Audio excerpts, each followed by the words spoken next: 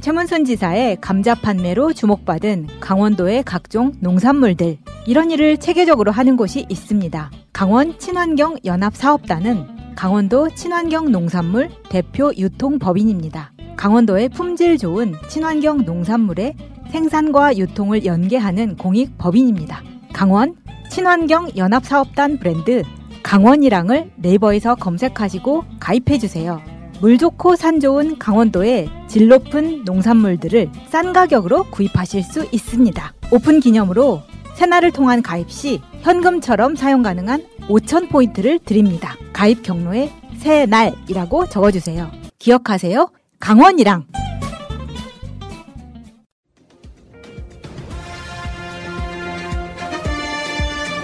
꼭 알아야 할 어제의 뉴스. 오늘 코로나19 신규 확진자 수는 715명. 이 중 해외 유입을 제외한 국내 지역 확진자 수는 672명. 주말이 끝나 주중에 검사 건수가 반영되는 화요일에 확진자 수가 700명 아래로 떨어진 건 지난해 12월 8일 562명 이후 한 달 만입니다. 주간 하루 평균 확진자 수도 지난달 1000명대에서 최근에는 900명대 초반으로 내려왔습니다. 21년 첫 주 발생에 대해서 말씀드리면 3차 유행에서 처음으로 확인된 감소 추세를 보였다고.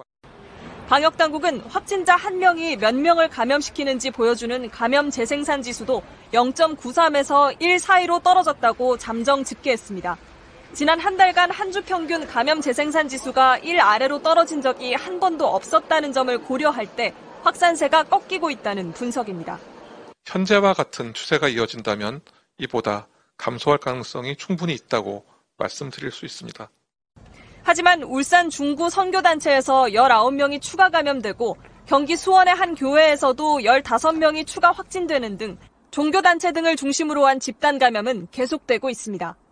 성경 연구 공부하는데 이제 우리가 볼 때는 그냥 모임이라 그래야 되나? 계속 쭉 모인 거죠. 언제부터 며칠 모인 게 아니라 쭉 모였는데. 또 다중이용시설을 통한 감염은 줄었지만 개인 간의 사적인 접촉을 통한 감염이 유행을 주도하는 점도 불안한 요인입니다. 만약에 지금 이번 주에 사람들이 막 사회적 거리두기 안 하고 여기저기 집단 발병 발생하면 이게 1.2, 1.3 이렇게 올라가 버리면 다음 주 늘어날 수도 있다는 얘기니까. 방역당국은 확진자 수가 줄기 시작한 지금 확산세를 제대로 꺾지 않으면 이후의 피해는 지금까지 사회적 거리두기로 입었던 피해와는 비교할 수 없이 클 것이라고 말했습니다. MBC 뉴스 김아영입니다. 경북 상주 BTJ 열방센터가 전국에서 발생한 교회 집단 감염의 온상 역할을 한 것으로 드러나고 있습니다. 이 센터는 방역 조치를 수차례 무시하고 역학조사에도 협조하지 않는 등 지난 신천지 사태가 떠오릅니다. 열방센터는 이미 지난해 10월 수천 명이 모인 행사를 열어 고발당한 상황에서도 또다시 방역 수칙을 어기고 교육을 강행했습니다. 이 과정에 상주시가 붙여놓은 집합금지 명령서까지 훼손했습니다. 대전에선 동선을 숨긴 20대가 고발당하는 등 확진된 교인 상당수가 역학조사를 돕지 않는 것도 접촉자 파악을 어렵게 하고 있습니다. 새해 들어서도 열방센터 측이 비대면 교육을 준비한다며 또 집합금지를 무시한 소모임을 열 움직임이 포착돼 방역당국이 서둘러 차단에 나섰습니다. 일본은 지난해 7월 말 미국 화이자로부터 코로나19 백신을 사들이기로 합의했습니다. 이어서 지난달 18일 화이자가 일본 후생노동성에 백신 사용을 승인해달라고 신청했습니다. 일본 정부는 보통 1년쯤 걸리는 심사 기간을 대폭 줄이기로 했습니다. 특례 승인 제도에 따라 다음 달 말쯤 화이자 백신을 승인할 계획입니다. 그리고 가급적 다음 달 말엔 접종을 시작한다는 방침입니다. 백신 확보 이후 접종 시작까지 대략 7개월쯤 걸리는 셈입니다. 절차 진행이 지나치게 더딘 것 아니냐는 지적이 나옵니다. 후생노동성은 백신 사용 승인을 위해선 별도의 국내 임상실험 결과를 요구하고 있습니다. 안전성 확보를 위해 필요한 절차지만 위급한 코로나19 상황에선 오히려 발목을 잡고 있습니다. 실제로 일본은 이미 확보한 백신을 국내에서 다시 임상시험을 하는데 상당한 시간을 보냈습니다. 모더나 임상시험은 아직 시작도 안 했습니다. 화이자를 제외하곤 사용 승인을 신청하지도 못했습니다. 상황이 이렇자 스가 총리는 아예 화이자 측에 임상시험 결과를 빨리 정리하라고 재촉하고 나섰습니다. 도쿄에서 JTBC 윤서령입니다. 정부가 거둔 돈보다 더 많이 지출하는 것, 이른바 확장 재정입니다. 우리나라의 경우 아무래도 상대적으로 재정 건전성이 양호한 상황이기 때문에 국제기구 등 외부에서 보는 시각에서는 우리가 경기 침체 대응에 확장적 재정 정책을 펼칠 여력이 있는 것으로 평가됩니다. 물론 그동안 건실하게 유지돼 왔던 우리 재정 건전성이 흔들리는 게 아니냐 우려가 적잖습니다. 부채가 빠르게 늘고 있는 것도 사실입니다. 국가 부채. 올해 예산안 기준 GDP 대비 47% 남짓입니다.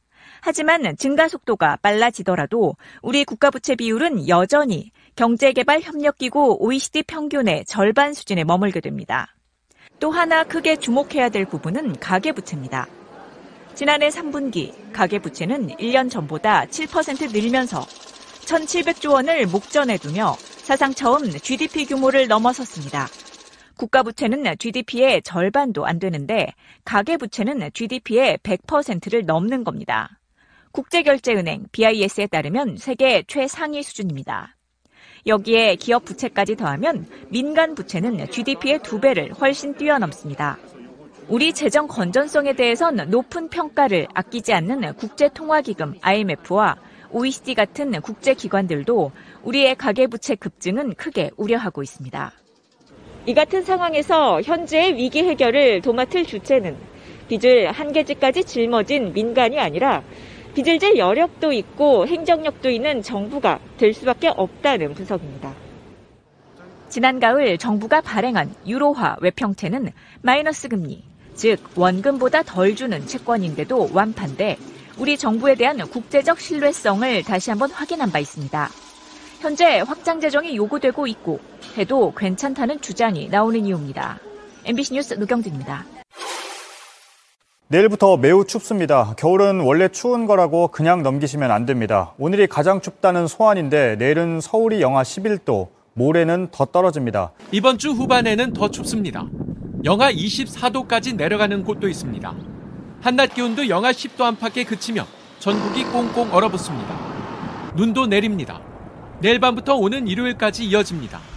전라 서부는 최대 30cm, 제주도 산지는 50cm 이상의 눈이 올 수 있습니다. 기상청은 이번 추위가 평년보다 2에서 6도 낮고 다음 주까지 길게 이어지는 만큼 한랭 질환에 주의하라고 당부했습니다. JTBC 이한주입니다. 대리기사 필요할 땐 1800-6606 탁송기사 필요할 땐 블랙박스 대리운전 신용카드 적립 오케이 1800-6606 대리운전은 1800-6606 블랙박스 대리운전. 제도로서의 민주주의가 흔들리고 구타는 일은 이제 없습니다. 민주주의가 밥이고 밥이 민주주의가 되어야 합니다. 연초에 대선주자 지지율이 엄청 나왔거든요. 깜짝 놀랐어. 이 여론조사 일부는 이낙연 대표의 사면론이 반영 안 된 상태의 지지율이 11개 정도 나왔고요. 그것부터 하나씩 볼게요. 깜짝 놀랄 만한 지지율인데, 첫 번째, 이게 2021년 신년 차기 대선 조사 종합해가지고 이걸 보면요. 놀랍게도 이낙연 대표는 1등이 하나도 없어요. 이 지금 여러분들 보시는 지지율 여론조사 중에. 근데 이렇게 마지막 조사일을 한번 보세요. 12월 30일, 29일, 26일, 28일, 26일 이렇게 다 돼 있잖아요. 근데 이낙연 대표는 여기서 1등한 곳이 한 곳도 없다는 게 굉장히 절망적인 지표예요. 물론 그렇기 때문에 사면론이 나왔을 수도 있어요. 네. 그 어떤 방향성이. 내가 나름대로 분석은 그렇게 한번 해봤거든요. 윤석열을 대선 안 나간다고 생각하고 내 확장성을 사면해주는 아주 너그러운 사람 이렇게 써먹으려고 했던 게 아닌가. 근데 실제 이낙연 대표가 1위를 하지 못하고 있는 상태인데다가 지금 이 표를 보시면요. 빨갛게 되어 있는 게 자동응답이에요. 기계가 물어보는 거라고. 기계가 물어보는 거는 윤석열 1위를 합니다. 그리고 사람이 직접 전화 면접하는 경우는 이재명이 1위를 해요. 이런 여론조사 결과 아마 이낙연 대표한테는 충격적이었을 거예요. 이런 식의 여론조사가 나오고 있다는 게. 그러니까 그냥 사면론을 확 질러버린 게 아닌가 이런 생각을 해봤는데. 자, 이번 주 목요일 나오는 그 여론조사 결과를 유심히 봐야죠. 그러니까 사면론이 반영된 여론조사가 나올 텐데 이낙연 캠프 측에서는 분명히 추세가 될까봐 이렇게 이재명 지사한테 계속 뒤치어지는 이 여론조사 결과가 추세가 될까봐 뭔가 반전의 카드를 좀 기획했다고 볼 수도 있는데 그게 정말 실책이 됐다는 게 명확하게 드러나지 않을까 싶습니다. 이낙연 대표의 사면론이 포함된 여론조사가 YTN으로 하나 나왔었죠. 여기 한번 보면은 이게 이제 소위 말하면 지금 언론들이 난리 난 윤석열 30%로 1위 했다는 여론조사예요. 물론 이것도 되게 보면은 자동응답으로 만들어진 거거든요. 여기에서는 보면은 이낙연 대표가 윤석열의 반토막이 났어요. 이쪽 지지층에서는 이낙연을 떠나고 있는 추세가 지금 확연하게 보이는 건데, 물론 다 믿지는 마십시오. 추세만. 이 여론조사 전문가가 하는 말이 좀 과하게 쏠렸다 이렇게 표현하더라고요. 리얼미터예요 이게. 그러니까 리얼미터를 기본적으로 믿지 않대. 윤석열이 30%까지 나오는데 이낙연 대표는 그 딱 반토막인 15%밖에 안 나오는 상태. 굉장히 절망적일 거라고 보는데, 어쨌건 지금 이런 여론조사들을 한번 지금 상태는 이렇게 봅니다. 이낙연을 이재명이 대체하고 있는 추세예요. 그거 한번 볼까요? 진보층에서의 지지율을, 되게 중요하거든. 지금 진보층 지지율을 한번 보면은 지금 노랗게 돼 있는 게 이재명이 앞선 거예요. 하얗게 돼 있는 게 이낙연 대표가 앞서 있는 거예요. 진보층 전체 지지율은 압도적으로 이재명 지사가 앞서고 있습니다. 보시다시피 개수로만 봐도 진보층 내에서 이낙연 대표가 앞서고 있는 게 하나, 둘, 셋, 네 개밖에 안 되죠. 나머지 이재명 지사가 앞서고 있는 게 하나, 둘, 셋, 넷, 다섯, 여섯, 일곱, 여덟 개, 9개입니다. 이 대체되고 있는 이런 흐름이고, 그럼 진보층 말고 민주당 지지층은 어떻게 될 것이냐. 민주당 지지층에서는 당연히 이낙연 대표가 지금까지 압도적으로 앞섰거든요. 지금 이 여론조사에서는 하얗게 돼 있는 게 이낙연 대표가 앞선 거고, 노랗게 된 게 이재명 지사가 앞선 건데 상당히 비슷하게 올라와 있죠, 지금. 네. 개수상으로 보면. 민주당 지지층에서는 이재명 1위 한 것, 이낙연 1위 한 것, 이런 것들이 압도적으로 지고 있다가 지금 거의 반분하는 느낌으로 와 있죠. 더 중요한 거 하나 보겠습니다. 문재인 대통령 지지층에서의 지지율이에요. 지금 이번 여론조사에. 그럼 문재인 대통령 지지율을 보면은 예전에 친문 그러면서 이낙연 대표가 월등히 앞섰었거든요. 작년 이맘때쯤이면은 거의 5배 정도 차이가 났었어요. 근데 지금 보면은 이재명 지사하고 이낙연 대표하고 거의 또 반분하고 있죠. 앞선 게. 그렇게 돼서 이재명 지사가 굉장히 약진하고 있더라. 많이 올라왔네요. 엄청나게 올라왔잖아요. 네. 그러면 이런 게 왜 이렇게 됐겠냐는 거죠. 이낙연 대표가 이걸 잘 알아야 돼요. 사면론을 꺼낼 게 아니라 왜 지지율이, 사면론이 포함 안 된 여론조사가 더 많으니까 왜 그랬겠느냐. 민주당 운영을 잘못한 거예요. 번번이 지는 느낌.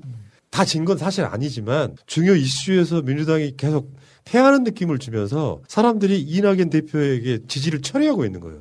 그렇다 보니까 사면론 똥볼을 찼을지도 모르겠는데, 어쨌든 간에 이 여론조사를 보면 추세는 아까 말한 전체로 보면은 1위를 달렸던 게 이재명 지사가 전화면접에서는 다 1등이거든요. 1등 전체 여론조사에서는 이낙연 대표가 한 건도 없고, 이런 상황에서 이재명 지사가 지금 이낙연 대표를 오차 범위내 밖으로 앞서가 버립니다. 이거는 이낙연 대표가 전부 자살골 넣은 거다.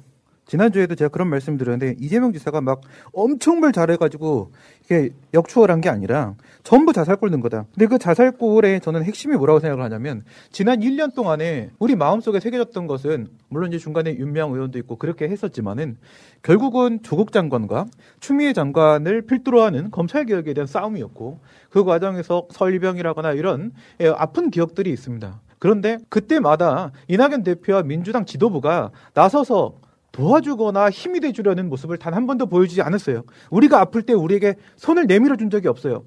저도 12월까지만 해도 민주당 욕하지 맙시다 계속 그 주장만 했던 사람이에요. 연말이면 바뀔 겁니다. 근데 연말 지났거든요. 하나도 안 바뀌었어요. 저희 같은 사람들도 이제는 실망으로 넘어갈 수밖에 없는데요. 대결의 정치 끝장내고 통합의 정치 가자고 하는데요. 그러면 이낙연 대표가 얘기하는 그 대결의 정치가 조국 장관이 대결의 정치를 한 겁니까? 추미애 장관이 대결의 정치를 한 겁니까? 공감 능력이 없으세요. 지금 보시면요. 진보층 지지율에서 11개 중에 9개를 이재명 지사가 이겼습니다.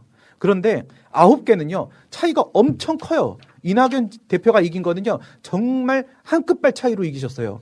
그다음 민주당 지지층 이거 원래 이낙연 대표 다 가지고 있었던 겁니다.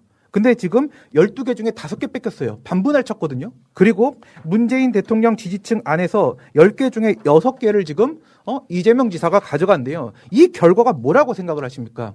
이재명 지사는 그동안 어떤 방식으로든지 간에 코어층을 만들어내서 격차가 이기는 부분엔 격차를 엄청나게 벌려놨고요. 그다음 진보층과 이 민주당 지지층의 차이가 발생하고 있는 부분은 이 지금 확장성이 엄청나다는 겁니다. 지금.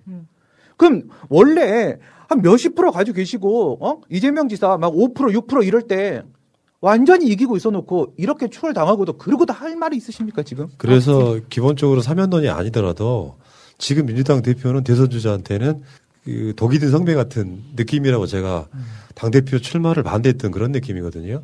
당대표 안 한다고 그래서 대선에 무슨 무리가 가느냐 저는 그렇게 생각하지 않는데. 그런데 저는 이렇게 당대표 나와서 이렇게 자기 모습을 보여준 게 오히려 우리들한테는 다행이라고 보고 특히나 민주당 지지율이 빠지는 근본적인 이유에 대해서 언론에서는 개혁 피로감이라는 말을 하는데 그거 진짜 개헛소리입니다. 민주당 지지율이 빠지는 핵심적인 이유는 개혁에 대한 실망감이에요. 촛불혁명을 통해서 대통령을 합법적으로 끌어내린 국민들인데 그 정도의 엄청난 역사적인 성과를 이뤄냈으면 국민들 손으로 이뤄냈으면 그 다음은 민주당이 뭔가 책임지고 뭔가 빠르게 움직이는 그리고 과감하게 결단하는 모습을 보여주셨어야 되는데 그런 모습을 못 보여줬기 때문에 시간이 갈수록 계속 지지율이 빠지는 거예요. 네. 그런데 여기에서 뭐 사면이라든지 국민통합이라든지 뭐 개혁을 마무리 짓고 다시 이렇게 국민 대통합으로 나가자 이런 뻘소리를 하게 되면 그 촛불 들고 나갔던 그 국민들은 내가 왜 그랬을까라는 생각밖에 안 들죠. 아니, 거기에다가 계속 엄중을 외치고 그 국회의원들이 나가서 좀 소신 발언 좀 하면 계속 입단속을 시켰던 대표란 말이에요. 그런데 정작 핵폭탄은 자기가 터뜨렸어. 지금까지 그렇게 단속시키다가. 사면 사태 이후로 뭐 지금 똥파리들 들어와서 이 지사가 마치 어부지리로 이게 올라가는 것처럼 이야기하는데 절대 그렇지 않습니다. 이 지사는 지금 더 개혁적으로 나가서 발전을 하고 있었기 때문에 후퇴하는 이낙연 대표와 앞으로의 틈이 2배 그리고 2배속으로 벌어질 겁니다. 저는 그렇게 예측합니다. 그러니까 지금 아까 여론조사 이걸 다 합치면요. 샘플이 10,000개가 넘어요. 이제 여론조사 전문가들은 샘플이 10,000개가 넘으면 오차가 플러스 마이너스 1이에요, 1. 우리가 그 출구조사 같은 경우는 한 15만 개 막 하고 그러거든요. 거의 대부분 맞지 않습니까? 이 10개 이상 여론조사를 다 합쳤더니 평균 지지율이 이재명 22.4, 윤석열 18.6, 그리고 이낙연 17.4예요. 윤석열하고 이재명 지사는 3.8%. 아까 플러스 마이너스 1%라고 그랬죠. 오차범위 바뀝니다. 샘플이 10,000개가 넘기 때문에. 그러면 이재명 지사하고 이낙연 대표의 차이는 5%예요. 오차범위 밖에서 지금 선두를 달리고 있는 거라고. 문제는 왜 이런 현상이 일어났는가. 당대표 지지율도 떨어졌지만 민주당 지지율도 떨어지는 상황. 놀랍게도 그렇게 사람들이 이해찬이 그립다 이런 이야기를 하시지 않습니까? 내가 그런 이야기를 SNS에 썼어요. 지금은 선명하게 싸울 때라고. 반성도 하지 않는 사람들한테 내가 먼저 다가가서 사면해줄게라고 할 수 있는 입장이나 위치가 아니라는 거예요. 아까 말한 정의의 차원에서도 그런 거예요. 어마어마한 잘못을 한 사람들이 반성하지 않고 있는데 먼저 가서 무릎을 꿇어. 사면해주겠소. 그런 전략은 나 본 적이 한 번도 없거든. 그게 우리는 내부에서 지금 좀 검찰개혁 때문에 힘들고 하긴 하지만 우리가 뭉쳐서 계속 싸우면은 이길 수 있다라는 희망도 있고 약간 그렇게 예측도 객관적으로 될 수 있다고 생각하기 때문에 우린 자신감 있게 싸우고 있는 거거든요. 근데 제가 봤을 때는 이낙연 대표 쪽에서는 이러한 추세를 읽은 것 같아요. 그렇기 때문에 자신들이 이 추세에서 벗어나 돌파를 하기 위해서 내민 카드가 사면이었는데 그게 완전히 똥풀 차는 거다. 굉장히 당황스러워하고 있을 겁니다. 요거는 제가 그 당대표 선거 때 제가 그런 말씀을 드린 적이 있어요. 이낙연 대표는 당시에 국무총리 나가냐 안 나가냐 냉정하게 평가하셔야 된다. 왜냐하면 양날의 검이다. 이재명 지사하고 경쟁을 하게 되는데 이재명 지사는 경기도에 갇혀가지고 할 수 있는 게 한계가 있다. 그런데 이 중앙당 대표를 해버리시게 되면 중앙정치를 할 수가 있게 된다. 여기서 만약에 성공해버리게 되면 대선 주자로서의 입지를 확고히 완전히 콘크리트 만들어버릴 수가 있는 것이고 만약 여기서 실수를 해버리게 되면 지지율의 현저한 하락을 보게 될 것이다. 따라서 지금 나갈 거냐 당대표를 말 거냐 정말 잘 결정하셔야 된다라고 말씀을 드렸는데 그 이후로 재난지원금 코로나 문제하고 검찰개혁에 대한 문제 이 두 가지 이슈를 이낙연 대표가 다 가지고 계셨잖아요. 아니 이재명 지사가 경기도에 갇혀있는 사람이 코로나 문제라거나 검찰개혁 문제를 대놓고 말할 수가 없어요. 그 이슈를 이낙연 대표가 다 갖고 계셨는데 그렇지. 다 갖고 있는 것도 하나도 이용 못 하신 거잖아요. 내가 방송으로 그런 날 한 적 기억나실지 모르겠는데 전국민 재난지원금 같은 거 먼저 질러서 이재명 지사 걸 뺏어오면 전략 성공이라고 이야기한 적이 있거든요. 그렇죠. 먼저 이야기하면 자기 거 되는 거죠. 그런 이야기를 안 듣고 아예 토론을 못하게 막은 상태에서 선별지원으로 갔단 말이야. 물론 거기는 정부의 입장에서도 아주 기본적으로 2차 재난지원금은 선별로 가겠다는 원래 그게 있었나 보더라고요. 근데 재난지원금 선별에 대해서 나쁜 이미지는 다 갖고 있는 상태. 왜냐하면 국민을 설득하는 과정이 없어. 이분의 스타일이. 오히려. 그러다 보니까 지금 이게 3연동까지 이어지면서 당대표 지지율 떨어져, 정당 지지율 떨어져 굉장히 상당 부분 이거는 전략 수정이라든지 재세팅하지 않으면 지금 상태로 다 소신입니다. 라고 이야기하면 저는 더 망하실 것 같다는 생각을 해봤고요. 소신에도 망하고요. 여기 와서 이제 와서 반성한다, 사과한다 해도 돌아오지 않을 겁니다. 한번 사람들이 낙인 마음은. 찍히면 굉장히 힘들어요. 네, 낙연 효과라고 하죠. 그러니까. 근데 이제 여론조사를 보실 때요. 민주당은 통상 무선 전화 면접에서 가장 좋고, 그러니까 핸드폰 갖고 있는 사람들한테 상담원이 직접 묻는 거 가장 잘 나오고, 유선 ARS 기기가 집전화한테 전화를 걸었을 때 제일 나쁘다. 그러니까 신기하게도 윤석열하고 국민의힘은 특히 리얼미터가 그런 경우죠. 유선 ARS에 강해요. 지금 윤석열 지지율 리얼미터 기준 YTN하고 한 30%는 상당 부분이 있는데, 저는 그게 이제 굳이 말하자면 30% 효과, 과학이라고 했잖아요. 근데 이게 윤석열이 30%에 갇혀 있으면서 국민의힘이 주자가 안 나오는 상황이라면 우리가 나쁠 건 사실 없어요. 저쪽 주자를 완전히 못 크게 만드는 상황이잖아요. 그러면서 윤석열이 대선 나올지 안 나올지인데, 윤석열 자체가 대선으로 나오는 상황이 돼도 우리한테는 불리할 거 없다. 그 이유가 하나 있어요. 뭐냐면은 윤석열 출마 반대 여론이라는 게 있어요. 이번 KBS가 한 건데 이거 한번 봐봐요. 윤석열 대선 출마 바람직하다 33.9, 바람직하지 않다 52.1. 국민은 현명합니다. 여기 대략적으로 보면 30% 이론이죠. 과학. 그러니까 윤석열이 대선에 나오는 것이 바람직하다는 게 30% 플러스 마이너스란 말이야. 이건 극수 문재인 정부를 엎을 수만 있다면 누구랑 상관없다고 하는 그쪽 사람들의 세력일 가능성이 높고, 나머지 사람들, 지금 현재 민주당이나 문재인 정부를 지지하지 않는 사람들도 현재 검찰총장이 대선에 나오는 건 바람직하지 않다라고 생각하는 거예요. 이게 이제 확장성이 떨어지면서 윤석열이 막상 대선에 나오게 되면 먹을 욕. 야, 네가 대선 나오려고 그랬단 말이야? 요 소리가 들을 게 뻔하거든요. 그러니까 실제로 그 바람직하다고 응답한 33%도 진짜 윤석열이 정치판에 들어와서 검증을 시작하면 다 돌아설 사람들이에요. 저건 너무 심하지. 저건 아니잖아.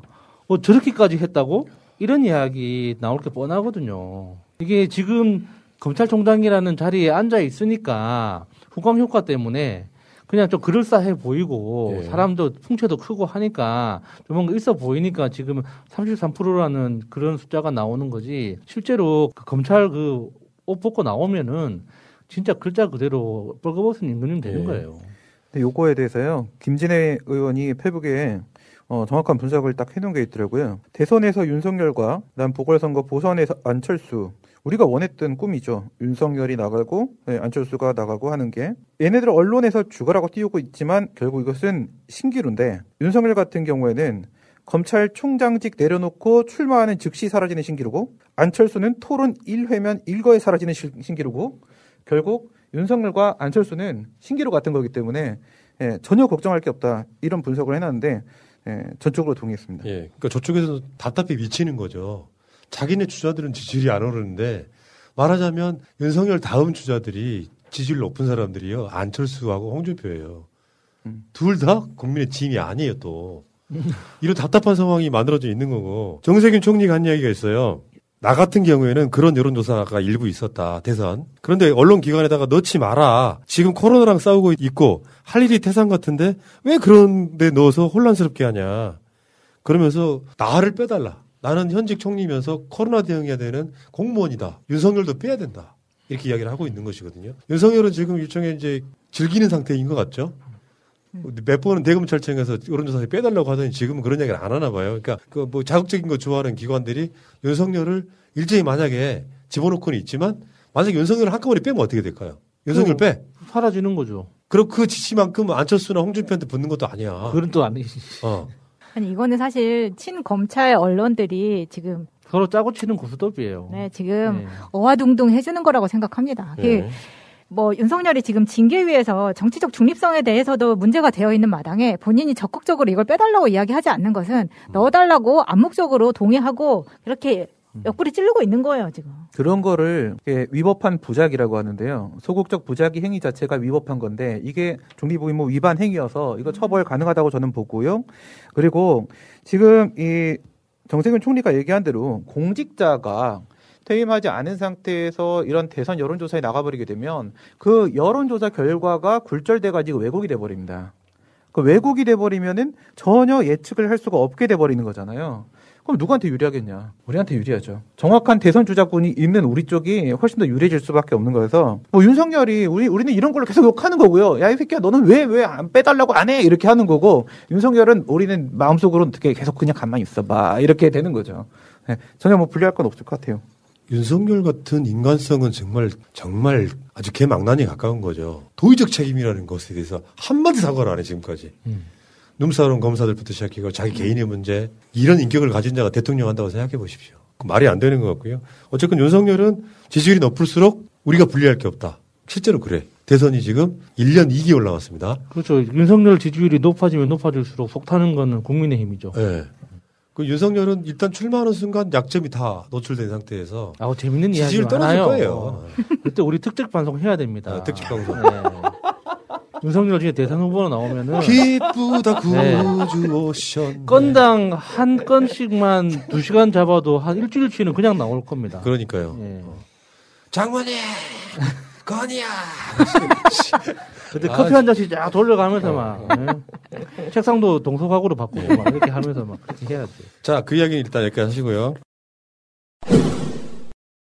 보험 손해보지 마시고 마이보험 체크하세요. 비싼 보험료는 꼬박꼬박 내면서 나에게 꼭 필요한 보험인지 보상은 제대로 받을 수 있는지도 모르고 계신다면 마이보험 체크와 무료 상담 해보세요. 30여 개 보험사의 상품들을 비교 분석해서 내는 보험료는 줄이고 받는 혜택은 높게 고객에게 가장 유리한 보험 가입, 보험 유지 방법을 알려드립니다. 정직한 보험 전문가들이 고객 편에서 꼼꼼하게 챙겨드리는 마이보험 체크. 대표전화 1800-7917 홈페이지는 한글로 마이보험체크.com 카톡에서 마이보험으로 친구 추가해서 상담할 수 있습니다. 새날과 꾸준히 연대했던 바로 그 업체입니다.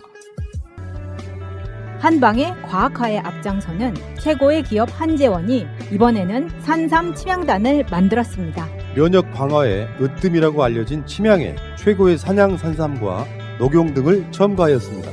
한재원 홈페이지 소비자 가격 30만 원인 산삼 침향단을 새날 애청자에 한해 16만 원에 판매합니다. 지금 전화하세요. 010-5552-9010 올해부터 바뀌는 법이 하나 있어요. 좀 상식적으로 알아두세요. 소방서에 장난전화 하잖아요. 잘못하면 이게 200만 원이었거든요. 장난전화 하는데 올해부터 500만 원 물림. 소방서에 어렸을 때 장난해본 사람 솔직히 말해봐. 한 번도 안 해봤어요. 119 전화해가지고. 그럼 너무 무서운 일인데. 해봤구나. 아유. 야, 공소시효 지났어. 괜찮아. 우리 집 전화요금 나올까봐 안 했습니다. 그 원래 다 한 번씩 하잖아요. 옆에 가서 연탄도 깨고. 아니야. 자기만 해본 거야. 띵동도 하고. 우리는 그런 거 안 해봤어. 아니, 담배집 초인종을 왜 누르고 도망가냐? 그 미친놈이지. 우리 동네에는 초인종이 없었습니다. 잘 버리는 거야? 우리 동네는 초인종이 없었는데 잘 사는 사람들이었네. 야, 아이스 깨끼 왜 하냐고. 난 그런 거 한 번도 해본 적이 없어. 아이스 깨끼가 뭐죠? 누구나 다 하는 거라고 말하는 것 자체가 잘못된 거야. 궁금했어요. 저는 어렸을 때 여자아이들한테 맞고 다녔기 때문에 어떻게 가까이 갈 수가 없었습니다. 어쨌든 간에 소방서 장난전화하면 과태료가 500만 원까지 올라갑니다. 이제는 젖대는 거죠. 지금은 다 전화가 남잖아요. 내가 몇 번에 전화했는데 다 남는데 이거 쉽게 장난전화 못하죠. 그런 경우 있잖아요. 아빠 전화로 만약에 초등학생 애가 전화를 했다 그러면 아버지 잣대는 거예요.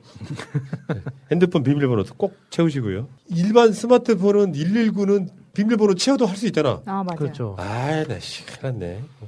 그래도 어차피 80만 원은 남으니까요. 요것 좀 설명해 줘봐요. 가정폭력 범죄 범위에 형법상 주거 침입죄와 퇴거 불응죄가 추가됩니다. 피해자가 요구하면 가해자는 주거지를 이탈해야 하며 그러지 않을 경우 추가로 처벌받게 되는 셈. 가정폭력 피해자에 대한 보호가 한층 강화되고 가해 행위자에 대한 처벌은 대폭 강화된다. 이게 예를 들면 가정폭력 범죄라고 하는 게 예를 들어서 부인이 남편을 때렸어요. 네? 아니 왜 그런 경우도 여자가 있죠. 맨날 피해자예요. 그런 경우 부인이 있죠. 남편을 네. 때렸어요. 그러면 맞은 남편이 그 부인을 나가라고 할 수 있다는 거잖아. 그런 이유 아니야? 이게? 그러니까 이 가정폭력의 문제는요. 사실 지금 요번이 20년이고 2011년 딱 9년 전에 이 가정폭력 문제가 상당히 심각한 사회 문제로 대두가 된 적이 있었습니다. 그때까지는 이게 사생활의 문제, 사주소 내에서의 문제라고 생각을 했어요. 그러면 우리가 이제 신고를 하게 되면은 또는 옆집에서 여기 큰 소리 난다고 신고를 하게 되면 경찰이 옵니다. 경찰이 와서 띵동 하면은 남편이 가해자죠. 가해자 나왔고 우리 집 문제라고, 우리 가족 문제라고 하면은 경찰이 들어갈 수가 없어요. 만약에 들어가면 그런 거를 사주소나 사생활에 대한 간섭이라고 해서 불법 행위가 돼요, 경찰이.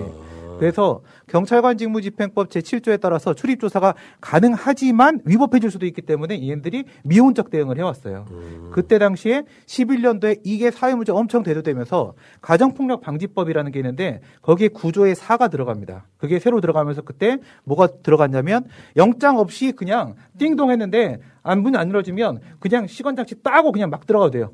이게 그때 들어왔어요. 그리고 이제는 그거에서 한 단계 더 들어가서 이제 당사자 간의, 가해자와 피해자 간의 문제까지 형법에 추가를 했다. 이렇게 해서 형식상의 문제와 내용상의 문제를 지금 완비했다. 뭐 이런 얘기를 하려고 하는 거죠.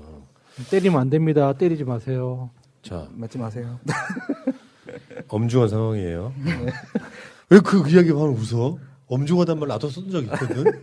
여기서도 까이네. 저 엄중하게 웃어봤습니다. 재난시 대학 등록금을 면제 감액할 수 있는 법적 근거를 마련하도록 한 고등교육법 개정됐어요. 피플 테리어 등 맹견으로 분류된 반려견을 키울 경우에 반드시 보험에 가입 의무화를 했어. 아주 좋네. 찬성. 내 개는 안 물어요. 하는 사람들 있잖아.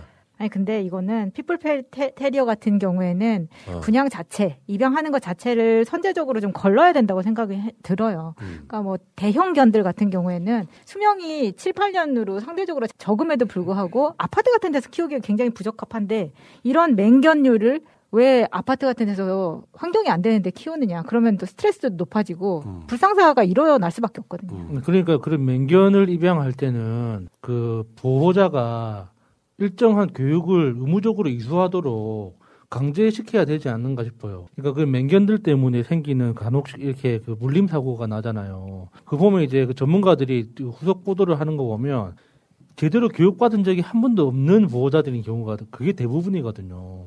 그러니까 맹견이 위험한 게 아니라 맹견에 대한 아무런 지식 없이 키우는 보호자들이 위험한 거죠. 그러니까 윤석열 개 3마리 키우는 사람들은 아파트에서 3마리를 키우는데 이 환경이 어떠한지를 보고 판단할 수 있게끔 이런 법이 더 필요하거든요. 그 정도 잘 살면은 방을 하나씩 내지 않았을까?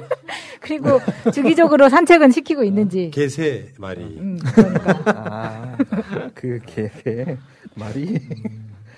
그리고요, 임대차 계약도 주택 매매 계약처럼 거래 내용을 신고토록 하는 규정이 부동산 거래 신고 등에 관한 법률에 추가된답니다. 그러니까 지금 전세 계약이나 월세 계약을 해도 이게 신고를 해야 되는 거예요, 이제는. 실제로 이런 게 있거든. 이해운 같은 경우죠. 나는 전세 살아. 임차인입니다. 뭐 이렇게 이야기했는데 실제 재산은 엄청 많은 거야. 부동산세 안 내는 방법이잖아요. 보유세 안 내는 방법. 진짜 훌륭하다, 그치? 그런 생각 들지 않아요? 지금도 임대차 계약을 하면 이거를 국세청에 신고하면은 일부 이제 돌려주는 그런 제도는 있기는 한데요. 네, 그 관심이 없었는데 말씀하신 대로 만약에 임대차 계약 자체를 이게 정보 제공적 신고라고 하는데요. 국가에다가 임대차 계약과 관련된 양쪽의 임대인과 임차인의 정보를 계약 사항을 전부 다 알려주게 되면은 실질 과세를 하는 데 있어서 엄청난 또 자료 수집이 되겠네요. 예. 네. 과세도 마찬가지죠. 과세. 뭐 월세나 이런 걸로 얼마를 버는지를 사실 자발적으로 신고하지 않으면 몰라요. 이거 이제 신고를 해버리면은 이런 것들이 사실은 어떤 거랑 연관이 있냐면 호가로 자기 집값 올리는 거를 막을 방법도 되기도 합니다. 그러니까 아파트 내에서 부동산에 35평 뭐 몇 억 이렇게 쓰여 있는 거 있잖아요. 실제로는 실거래가가 얼마인지. 그러면 거기 또 비례해가지고 한 80%는 80% 전세 가격이 얼마인지가 정확하게 통계가 나오는 거죠. 여기에는 지금 뭐 호가로만 지금 경제지들이 어마어마하게 띄우고 있잖아요. 뭐 강남 아파트 몇 억 올랐네 말에. 실거래가는 없어. 사실상 그렇게 거래된 건수가 하나가 나오잖아요. 그러면 경제지들이 난리가 나. 원래 10억짜리였는데 15억에 팔렸다고 난리 지랄 연병 브루스를 주는 거야. 그 브루스 참 신나겠네. 그러니까 이게 자꾸 데이터화를 시키면 이게 호가로 막 가격을 부풀리는 행위도 상당 부분 사라질 거다 이런 생각이 들고요. 어쨌든 간에 오늘 방송 여기서 마치는데요. 이제 마무리 한번 해봅시다. 배도 고프고 막 쓰러질 것 같아. 마지막으로 까나요? 아이고. 그러니까 이런 게 있어요. 저는 그런 말씀 꼭 드리고 싶어요. 새날이라고 하는 방송은 좋건 싫건 민주당을 지지하고 대선 후보였던 이낙연 대표나 이재명 지사에 대해서 자로잰 듯한 중립을 지키려고 노력을 엄청 했습니다.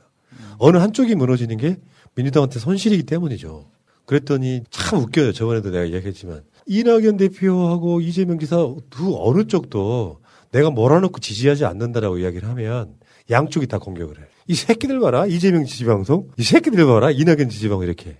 주자를 잃는 건 손실이에요. 근데 이낙연 대표가 정말 상상할 수 없는 뭔가가 꽂혀 있는지 소신인지 뭐 그건 관심 없다. 아직도 지구는 돈다라고 하는 그런 뉘앙스로 자기 소신이라고 이야기를 할 정도 되면은 비판받아 마땅한 것이고요. 그게 지지율 때문인지 뭐 충정 때문인지 화합 때문인지 모르겠지만 결론적으로 이낙연 대표는 다시 한번 말씀드리는데 대선 지지율 1위 하는 것은 사실상 불가능해졌습니다. 그게 사면 발언이 반영이 안 된 여론조사에서도 이재명 지사가 대부분 앞서버리지 않습니까?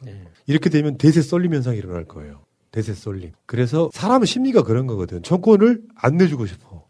그럼 상대적으로 강한 놈한테 지지가 붙게 돼 있어요. 심리적으로 다 그렇단 말이에요. 지금 안철수가 1위 서울시장 달리는 거하고 비슷한 이야기예요. 그러니까 이낙연 대표는 본인한테 주어진 어떤 권한, 민주당 대표로서 이재명 지사보다 훨씬 더 센 정책이나 선명한 정책으로 나갔더라면 지금 지지율은 반대가 됐을지도 모르죠. 그 교훈이 굉장히 중요하다. 시대가 원하는 것. 사실은 저쪽 사람들이 원하는 게 아니라 다시 한번 말씀드리지만 민주국가에서 민주시민들이 주인인 것이고 그게 퍼센테이지가 얼마가 됐건 간에 민주시민들이 원하는 쪽으로 정치를 하는 것이 결국엔 대선에 가까워지는 길이다. 이런 말씀을 꼭 한번 드려보고 싶었습니다. 새가 날아든다는 여러분들의 하트를 먹고 삽니다. 잊지 않으셨죠? 하트를 꾹 눌러주세요. 오늘도 감사합니다. 올해의 마지막 날이네요. 정말 이럴 때 다사다난했던 이런 표현 쓰죠. 네, 뭐 이 전 인류가 처음 겪어보는 사태 아닌가 싶어요. 네. 예, 지구적으로 동시대적으로 이렇게. 나중에 수십 년 후에 2020년을 생각하면은 참 굉장히 독특했던 해로 기억이 될 것 같아요. 전 인류가 공통의 기억을 갖고 있는 거죠. 예. 예를 들어서 뭐 1차 세계대전 그러면은 그게 세계대전 아니거든요. 주로 유럽에서만 전쟁이 일어났고 아시아에서는 1차 세계대전 잘 모르는 분들 많았으니까. 하긴요. 예, 그런 식으로 보면 최초의 사례가 아닌가 싶은데 진짜. 인류 역사상 최초로 생각해요. 예. 뭐 패스트가 뭐 유럽에서 막 확진 이게 막 번질 때도 이쪽으로 넘어오진 않았으니까. 제한적이었으니까요. 반대로 말하면 어떤 글로벌의 어떤 어두운 면이기도 하죠. 이렇게 생각해 보면. 위아더 월드입니다. 그러니까요. 네. 혹시 우리 실장님은 결혼하셨어요? 네. 이제서야 물어보네. 투머치 인포메이션은 잘 안 묻거든요. 보통 일상생활에서도. 물어보셔도 돼요. 그 얘기 잠깐만 하고 가실까요? 네. 시간 좀 있는데. 네. 자녀분이 어떻게 되세요?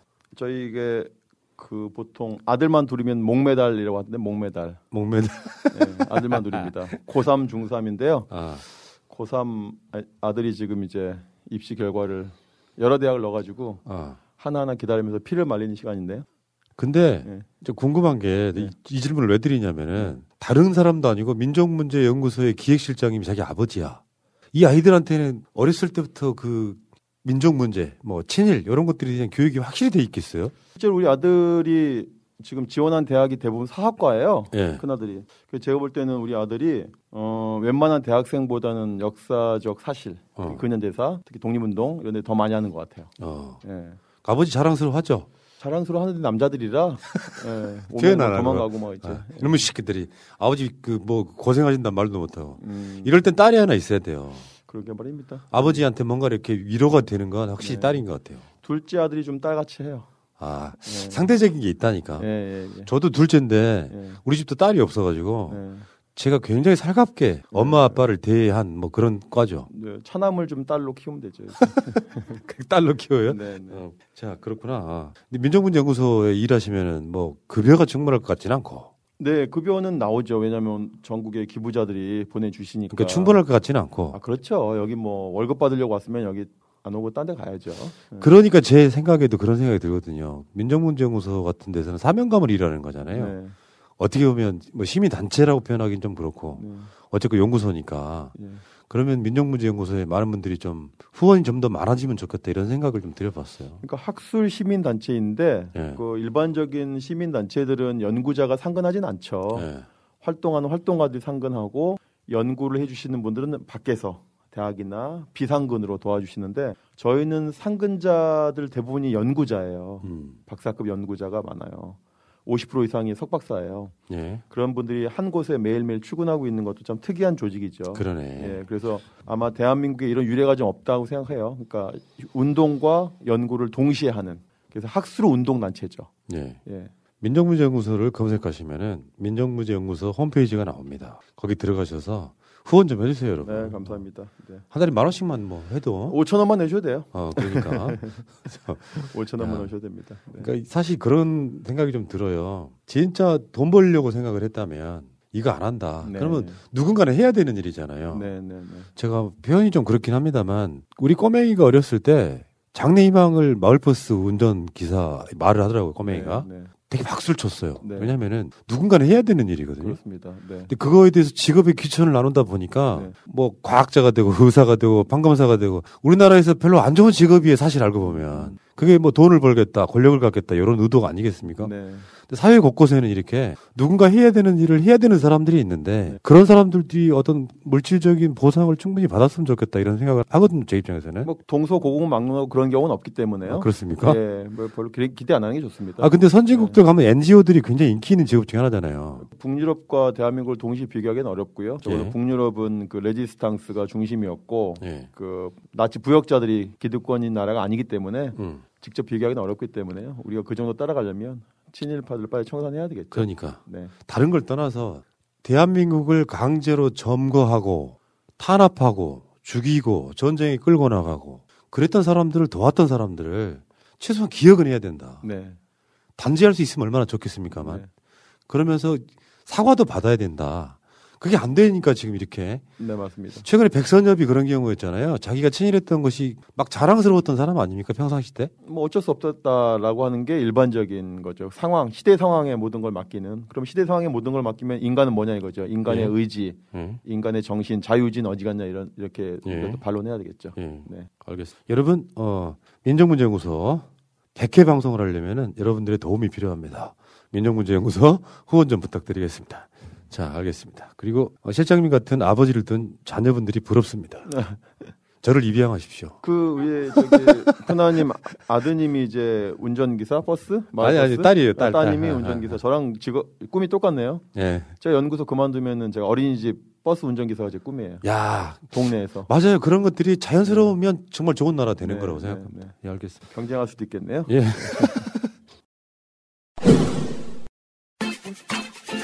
지희야, 너 왜 남자 로션을 써? 이거 남자친구 건데 써보니까 너무 좋아서. 뭐가 좋은데? 부활초라는 신비한 식물에 멀티비타민, 비피다, 락토바실러스, 히알루론산, 위치하젤 등등 아낌없이 넣은 남자 올인원 로션이거든. 어머, 웬만한 여자 로션보다 좋네. 부활초의 신비한 생명력, 그리고 12가지 피부 케어 성분을 한 번에. 남자 피부, 이거 하나면 끝. 룩백 올인원 로션. 대용량 구성의 1+1 이벤트 중이니 놓치지 마세요. 검색창에 룩백을 검색하세요. 역사를 잊은 민족에게 미래는 없다. 전국민 교육방송 민족문제연구소 9회 방송 시작하겠습니다. 자, 제 편은 방학진 민족문제연구소 기획실장님 나와 계십니다. 예, 안녕하십니까. 방학진입니다. 야, 그 마지막을 실장님과 같이 하게 돼서 영광입니다. 저도 꿈에도 생각 못했네요. 네. 저는 사실 친일, 민족문제, 반민특 이런 거는 너무나 공감하기 때문에 이 방송을 하는 사람이지만 민족문제연구소의 그 이미지, 우리가 꼭 해야 되는 그 이미지를 제가 이렇게 얹혀갈 수 있어서 굉장히 행복했던 한 해가 아니었나 이런 생각이 듭니다. 제가 지난주에 실은 오늘 연말이니까 안 오려고 좀 핑계 대려다가 엊그저께 정광훈 목사 무죄 판결 나가지고 석방되는 거 보고 오늘 반드시 이 시간 지켜야 되겠다라고 해서 다른 때보다 더 심혈을 기울여서 정광훈의 선배들을 제가 오늘 설명하는 시간을 갖겠습니다. 네. 정광훈의 뿌리가 어딘지를 알려드리겠습니다. 네, 그렇지 않아도 정광훈 이슈는요. 이따가 5시부터 하는 방송에 깊게 한번 다뤄보도록 하겠습니다. 자, 지난주에 그 감리교인, 뭐 기독교인, 뭐 개신교 뭐 다 포함되는 거니까 네, 개신교의 감리교 이야기 좀 나머지 할 게 있고요. 네. 그 다음에 이제 장로교. 네. 지금 대한민국 최대 교단이죠. 네, 그렇습니다. 그쪽으로 한번 넘어가 보겠습니다. 네. 예. 자, 갈홍기 변홍규 목사. 네. 두 사람부터 이야기할게요. 네네. 우리가 이제 일제시대 때부터 지금까지 그 개신교, 신교죠. 개신교 교파 중에 가장 최대 교파는 역시 장로교인데요. 오늘은 주로 장로교를 이야기하겠지만 지난 시간에 감리교 이야기하면서 정춘수, 그다음에 박기도 얘기했는데 또 이제 감리교 중에서 빠질 수 없는 인물이 있기에 오늘 갈홍기, 변홍규 두 사람 이야기하고 그다음에 본격적으로 장로교 목사들을 이야기를 하겠는데요. 먼저 가롱기를 먼저 보시면 지금 이제 이 그림이 보이실 텐데 이 그림은 문화체육관광부죠. 요즘에 이름이 문화체육관광부 홈페이지 들어가시면 역대 장관들의 이제 그 경력을 이렇게 써놓은 건데요. 헐. 네, 그러니까 옛날에 우리 문체부 어렸을 때 보면 문체부라고 하지 않았고 문공부라고 할 땐 시절이 있었어요. 네, 맞습니다. 정부의 정책을 홍보하는 일종의 정권의 나팔수 역할을 많이 하던 곳이 문공부였는데 이게 전신이 올라가면 이제 문공부, 문공위원, 뭐 공보처, 공보실 쭉 가거든요. 바로 왼쪽 맨 위에 있는 것이 이제 갈홍기라고 하는 인물이 보이시죠? 네, 공보처장을 역임했고요. 네네. 김한란도 보이네요. 그렇죠, 김한란도. 이 사람들이 지금 공보처장을 했던 사람들이에요? 그렇습니다. 이게 정확히 말하면 이승만 정권 때 이승만의 나팔수 역할을 했던 사람이다. 그중에 가롱기가 있었다? 그렇습니다. 야. 네, 이건 지금 현재 문체부 홈페이지에 가시면 여러분들이 다. 지금도 있어요? 있습니다. 오 마이 갓. 있는데 문제는 이런 국가 공식 기구에서 다루는 이런 사이트에는 저런 분들을 밑에다가 당구장 표시해가지고 친행적이 있다라고 한 줄이라도 넣어줘야 됩니다. 정말 이승만 정권이 나라를 다 망쳤구나, 역사를. 네. 가롱길이 어떤 사람인지 좀 말씀드리면요. 일단 미국 유학파죠. 감리교 출신으로 미국 유학파고 미국 유학파니까 이제 이승만은 기본적으로 기독교 플러스 미국 유학파면 중용했습니다. 네, 그래서 바로 김한란도 중용이 되는 거예요. 김한란 역시 미국 유학파이고 기독교이고 또 가롱기 역시 미국 유학파이고 기독교이기 때문에 모든 컨셉이 코드가 이승만과 맞기 때문에 이승만에 충실한 대변인이 됐는데 이 가롱기가 이제 본격적으로 이 해방 일제시대 때 행위는 좀 이따 얘기하도록 하고 일제시대 행위는 저기 박희도 정춘수와 비슷하니까 좀 생략을 하고요. 이 가롱기가 본격적으로 한국 근현대사를 망친 시기는 6.25 전쟁 와중이에요. 6.25 때 맹활약을 한 사람이에요. 6.25 때 맹활약했어요? 네. 적군과 총을 들지 싸웠습니까? 않았지만 이제 이승만의 어떤 입장을 대변하는 건데 이승만이가 6.25 때 가장 강력하게 이야기한 것이 북진통일론이거든요. 우리가 1950년 6.25 전쟁이 벌어지고 53년에 6.25 휴전협정이 벌어지는 와중에서 휴전협정 또는 평화협정을 맺어라라고 전 세계에서 많은 그런 목소리들이 있었습니다. 예를 들어서 인도의 그 당시 수상인 네루 수상이라고 되게 유명한 수상이 이제 남북이 싸웠으니까 이제 그만 싸우고 휴전협정이 아닌 평화협정을 맺어라 이왕에 그냥 당분간 휴전하면 또 싸우겠다는 거 아닙니까? 그러지 말고 영구히 이제 싸우지 말고 평화협정을 맺어라라고 하는데 그걸 정면으로 반대하는 것이 바로 가롱기입니다. 가롱기 영어가 되거든요. 그러니까 그런 회의들이 국제회의들 나가가지고 우리가 왜 평화통일이 안 되는지 우리가 왜 북진통일을 해야 되는지 이승만의 북진통일론을 가장 열심히 해외에 나가서 설파한 사람이 바로 가롱기라는 인물이 되는 거죠. 그러니까 지금 우리가 여전히 DMZ 가서 우리가 엊그저께 보니까 우리 경기도 평화부지사께서 개성공단을 좀 재개하자고 하는데 뭐 족보에도 없는 유엔 사령부가 막으니까 뭐 한 달 넘게 텐트 쳐가지고 임진각에서 약간 농성 겸 현장 집무실 하시던데 그런 어떤 평화 우리 협정을 못 맺는 지금도 우리 문재인 정권의 지금 가장 시급한 남북 문제가 평화협정 체결 아니겠습니까? 남북만이 아니라 지금 전 세계의 희망이죠. 남북이 평화협정 맺는 것이. 근데 그것을 정면으로 반대했던 사람이 바로 가롱기이기 때문에 우리가 이 자를 기억을 해야 된다는 거죠. 그리고 난 다음에 이제 6.25가 이제 어느 정도 끝나고 휴전이 되고 난 다음에 6.25가 지나니까 이승만의 그 인기는 떨어지거든요. 다음 선거하면 무조건 떨어지게 돼 있는 겁니다. 왜냐하면 전쟁을 겪었고 전쟁 과정에서 수많은 민간인 학살에 가담하거나 지휘했던 사람이 이승만이기 때문에 재선될 수가 없는 거죠. 다시 대통령이 된다는 건 불가능한데 그러니까 법을 바꿔버려요. 헌법을. 그 헌법이 바로 54년도에 그 유명한 4.4.5입 개헌입니다. 그러니까요. 즉 대통령은 한 중임할 수 있는데 초대 대통령에 한해서는 영원히 대통령 할 수 있는 법을 만드는 거죠. 헌법을 바꿔가지고. 그게 역사가 되니까 나중에 박정희가 또 바꿉니다. 그렇습니다. 예, 영구집권 그게 바로 4.4.5입 개헌이죠. 뭐 200 몇 명이 제적인데 그중에 3분의 2가 되려면은 136명이 돼야지 과반수 3분의 2가 넘는 건데 한 표 차이로 이게 135표가 나온 거예요. 그러니까 이게 퍼센티지가 안 나오는 거예요. 그렇죠. 그러니까 올림, 반올림도 아니고 올림을 해가지고 이거는 과반수다 해가지고 아주 기이한 수학적 논리를 이렇게 들이밀어서 사설 개헌을 하는데 또 역시 가론기가 열심히 역할을 하는 거고요. 그다음에 이자가 이제 감리교 목사였지만 그 당시에 뭐 신사참배라든지 일제 통치에 협력했던 사람인데 역시 그 버릇이 어디 안 가고 해방 이후에 이승만을 거의 신처럼 모시는데 이승만 약전을 쓰거든요. 예. 이승만이 뭐 찬양하는 글이죠. 근데 어떻게 비유하냐면 예수와 석가에 비유합니다. 이승만을. 이렇게 표현합니다. 가론기가 어떻게 이승만을 표현하느냐. 예수나 석가처럼 아무런 나도 없다. 이 나라고 하는 건 개인 사적 욕심이 없다. 어떠한 사적 욕심이 없이 이승만 대통령은 민족의 자유와 독립, 인류의 평화와 행복을 개척하는 지공무사의 삶을 살았다. 지공무사가 지극히 공적이고 무사, 사사로움이 없다. 지공무사라는 표현이 거기 쓰거든요. 그런 삶을 살았다고 가론기가 설파를 하는 거죠. 그 이승만뿐만 아니라 박정희나 전두환도 이렇게 찬양했던 목사들이 있죠. 그러니까 이제 찬양이라고 하는 게 일제시대 때 천황 찬양을 하고 일제가 망하니까 그 다음에는 독재자를 찬양하고 그러니까 본인이 섬겼던 신은 어디 있냐 이거죠. 그럼에도 불구하고 여전히 감리교의 총감독도 했던 사람으로서 지금 역사에 기록되고 있는 것이고 예. 이런 문제가 여전히 이제 안 되니까 이런 것들이 스멀스멀 나오는 게 바로 정광훈의 씨앗이 이때부터 뿌려지는 것이다. 그렇죠. 정치와 예. 결합되는 예. 정치와 종교가 결합되는 바로 대표적인 인물이 바로 가론기라고 할 수 있는 거죠. 예. 네. 그 다음에 인물은 이제 변홍규인데요. 예.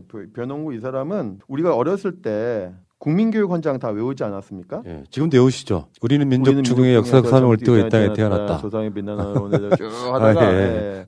하여튼 뭐 다 해가지고 이제 그거 뭐 옛날에 막 몇 줄까지 몇 문장까지 외우는지 시험 봤어요. 예. 암송하는 예. 자기 암송하기 힘들거든요. 예. 근데 그 전신이라고 할 수 있는 것 국민교육 현장이 1968년에 박정희가 직접 낭독을 합니다. 예. 하는데 이게 어디서 베껴왔냐? 일제강점기에 만들어진 한국신민서사. 그래서 베껴온 거거든요. 예, 지금 보시는 화면에 보시는 거예요. 볼까요? 한국신민서사. 예. 맨 위에 이제 제목이 있는데 오른쪽부터 읽으시면 됩니다. 한국신민의 서사라고 해가지고 예. 이게 아동용 그 다음에 어른용이 있어요. 예.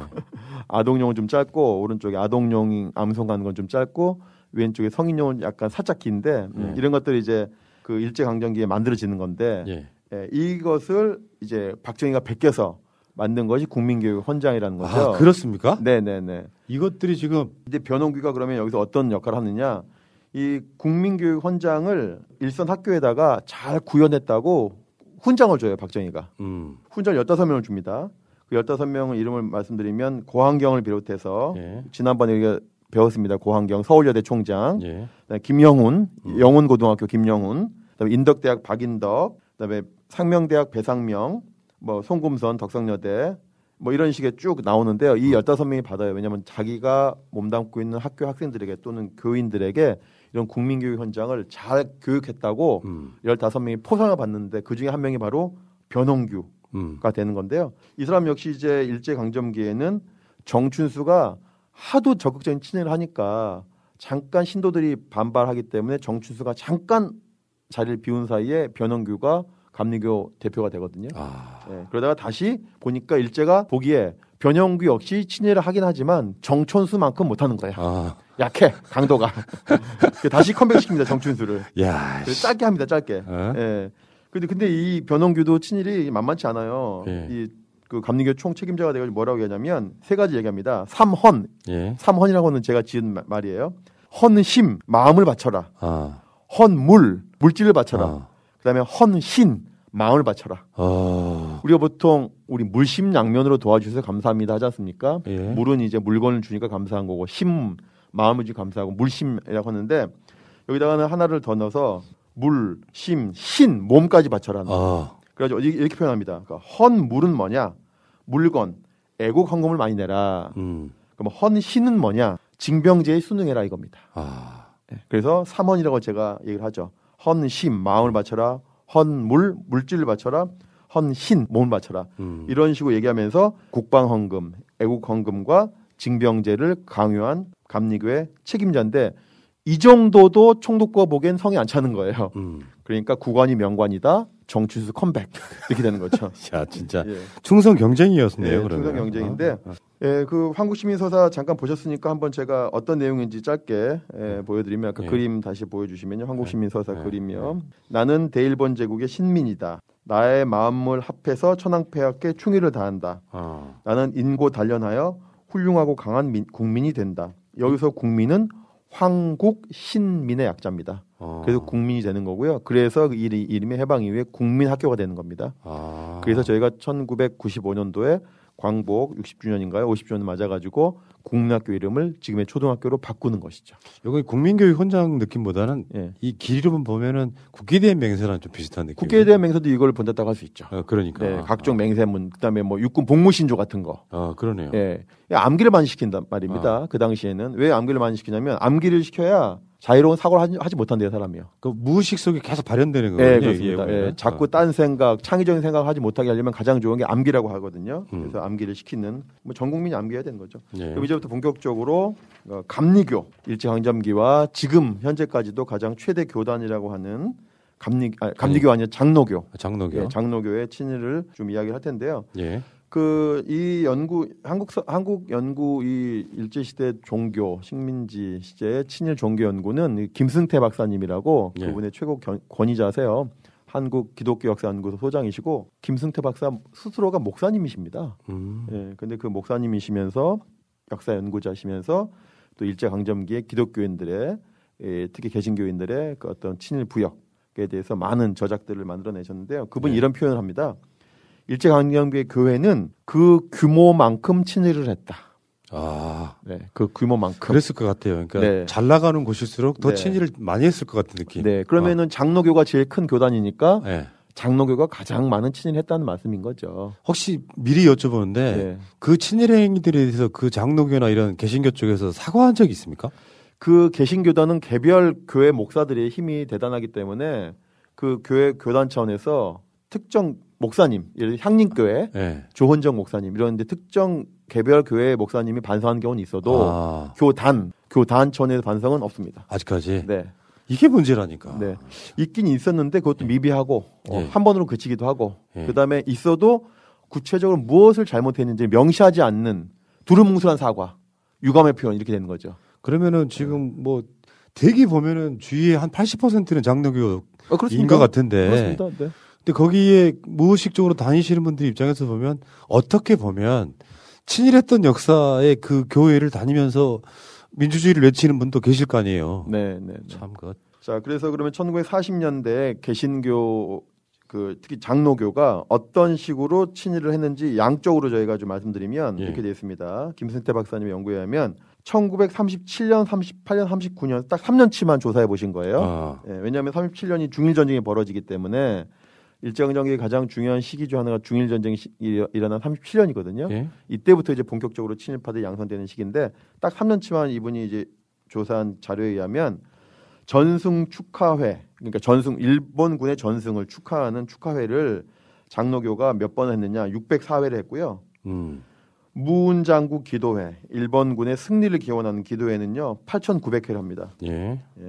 국방헌금은 15,000원. 그다음에 그 기타 뭐 이렇게 뭡니까 강연은 1,300회. 위문 방문하는 거는 180회.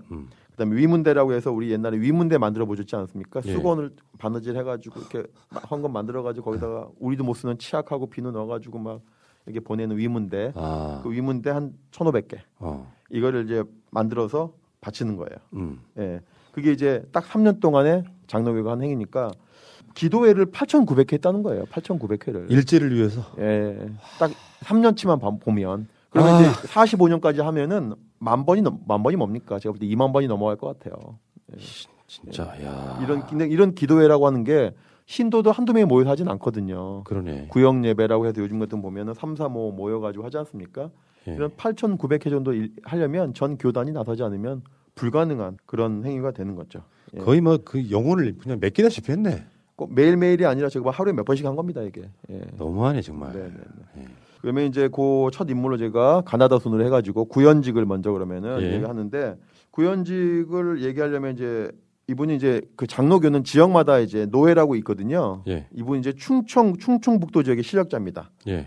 국민총력 조선예수교 장로회 충북노회 이사장을 했는데 이분이 해방 이후에 청주에 유명한 고등학교가 있거든요. 야구 명문. 청주 세광고등학교. 세광고요? 예. 아, 세광중고등학교 이사장을 합니다. 이분이 해방 이후에.